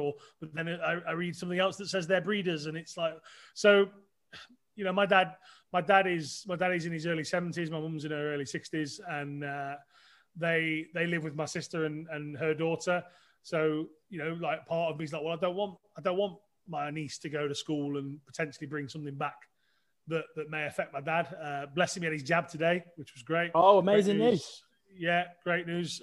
Really funny, actually. My dad and his brother were both. They don't live anywhere near each other. My uncle lives in Brighton, and my dad lives in Nottingham, and they both had their jab today. They were both told they could have their jab on exactly the same day. I thought it was really weird. Perfect coincidence. So double bonus, double jab. 100%. So yeah, like I find the whole thing frustrating. Somebody was asking me today about when COVID kicked in and work. And I was saying, like, within weeks, we lost thousands of pounds worth of work, you know, a ridiculous amount of money worth of work that was in the diary, was planned, was scheduled. And some of those events have been like, let's just keep talking about it. Maybe we'll have it. And you get into October, and then you get into January now, and some events are like, oh, you know, it was meant to happen last March. It's not going to happen this March either, is it? So it's highly frustrating. Yeah. I've lost count of the countries I've been to, and I don't mean that in a vulgar way. I mean it in a and I'm very fortunate way. And in the last 12 months, I've only flown to Britain once and back again, and I find that's really alien to me. But a part of Alan being Alan, I'm talking a third person sense here, but part of Alan being Alan is to try and look at, I feel like I'm in Inception, is to try and look at, it's a terrible film, try and look at the positives for me. Of course. And what it's allowed me to do is spend an enormous amount of time with my daughter, which incredible. I've sacrificed. Like I've done that on purpose to create a life for the last since she's 6 in March. So for the last 5 or so years, I've sacrificed, and so has my wife, our time with her at times to create a lifestyle, a comfortable lifestyle. We can afford. She has Bulgarian and English lessons. She has swimming lessons. We can afford to do that. My parents couldn't afford that for me. My wife's parents couldn't afford that for her. And you bust your ass to do what you can for your wife or your children. Or at least that's what you should do. If you don't, then address yourself, because the ones around you are the ones that are the most important. So I've been able to have time with Camille, and that is like, we've laughed and we've bonded more probably than ever before. And we've always had a special relationship. We've always been like the cheeky two, as Francesca tries to put us in line. But we've, now it's just me and her whilst Francesca is working as well. We've had to form this little relationship, and she helps me with stuff, and she wants to sweep the floor, and she wants to help me empty the bin. And so in a part of me, like the beginning of 2020, I flew to Abuja. I flew to a place called Sakhalin, which is a small island off the coast of Russia, near Japan. It's actually closer to Japan than it is Russia. Mm-hmm. I went to Manchester to an event there. Then I went to Madeira to do a site visit for something, and like that was my life. That was less than 3 months. I did all that, and I had knee surgery at the beginning of January last year. So Wow. So my life has always been quite hectic. So I'm looking at the positive, and the positive is that it's allowed me to really get to know my daughter and to help her with her English. She's trying to learn 2 languages, and respect to anybody that can do that. I struggle with English. So to learn 2 is phenomenal. So I've had time with her, and we've played, and we've read books, and we've danced, and we've watched Greatest Showman about 6 million bloody times. And do you know what? For all that's happened, I wouldn't swap the year it's given me with her. So maybe I'll look back when I'm older and she's left home and got a family of her own, and maybe I'll look back at the end of 2020 and the beginning of 2021 a little bit differently to some people, because maybe that's the year I got to spend more time with my daughter. Amazing. And I think that's what this time has taught everybody, really, and made us realize that your close family, your close friends, that is what's important in life. It's relationships, isn't it? It's people, it's the connections you make along the way. And what we've touched on almost with shirts, it's great having the newest release shirt. It's great having a nice car. It's great having a nice house. These things are all good, but at the end of the day, when I look at my life personally, the most important thing to me is my relationships. Yeah, and I was lucky enough to become friends with a footballer's wife, if you like. Myself and my wife became friends with this lady, and over the last sort of year, she stayed in the UK whilst he went to go and play in another country. Mm-hmm. And I think COVID kind of knocked her for 6 a little bit. Of course, and not being able to travel. And eventually she just went, I'm just going to go and live in that country with him because I've got to, That's it. And so each person will make a sacrifice. And I think as long as you come out of this healthy, obviously that's not always an option for so many. Obviously people have lost their lives or it's affected their lives already. But I think you have to take something away from this experience. Whether you started up a shirt company or a seller, you become a seller in your spare time because you've got it now, or you filled your time by getting involved in an area that you perhaps weren't aware of. I saw somebody the other day, a guy called Ross. He was asking if people found the shirt community a little bit cliquey, or maybe it was, maybe people just weren't responding to him, or this, that, and the other. And I was like, you know what? I think that just mirrors life. I think the shirt community itself just mirrors life. Like we've got, some of us have got more time than others. Some people, again, I'll go back to Ellis Platten, and he's great at actually answering people, and that's a true dedication to trying to grow what he's got, because it's not easy. Like you're trying to do stuff, and if I always say to people, if you sat on your hands, you're not doing enough. Like that's the way I look at life. If you're bored, it's your fault because you're not filling your life up with something. And that, whether that's, I don't read. Like people think that people who are close to me find this hilarious. I read nothing. Like I'm an awful reader. I've got, I think take 3 of the autobiographies I've read. One's Mick Foley. So that'll give you a level. It's like, not even Watership Down. So that gives you a level of the human that I am. But, but I fill my time. I don't play computer games anymore. I just don't have the time. If I'm not with my family, I'm with my work, and I'm okay with that. Like my downtime is things like this. Like you want to say, come and chat. I love chatting. And I mean, the fact that this is nearly frigging 3 hours is probably a good advert of that. But I find that people want to listen when I'm talking. So that's great. If I can tell a story and people listen to it, fabulous. But honestly, if you're listening to this and you think to yourself, I have loads of free time and I get bored, then stop doing that. Change that. That is something you can change. Fill that time with something.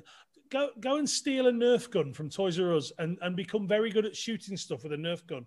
Anything's a hobby. It's like something, exactly.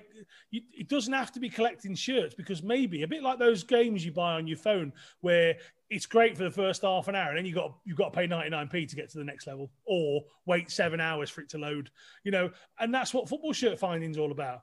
Like, oh yes, I found a load of shirts. I'm going to buy those ones. I can't afford anything now. I'm going to wait. I'm just going to sit and watch, and you're living vicariously through other people's purchases. So get some other hobbies, do something else.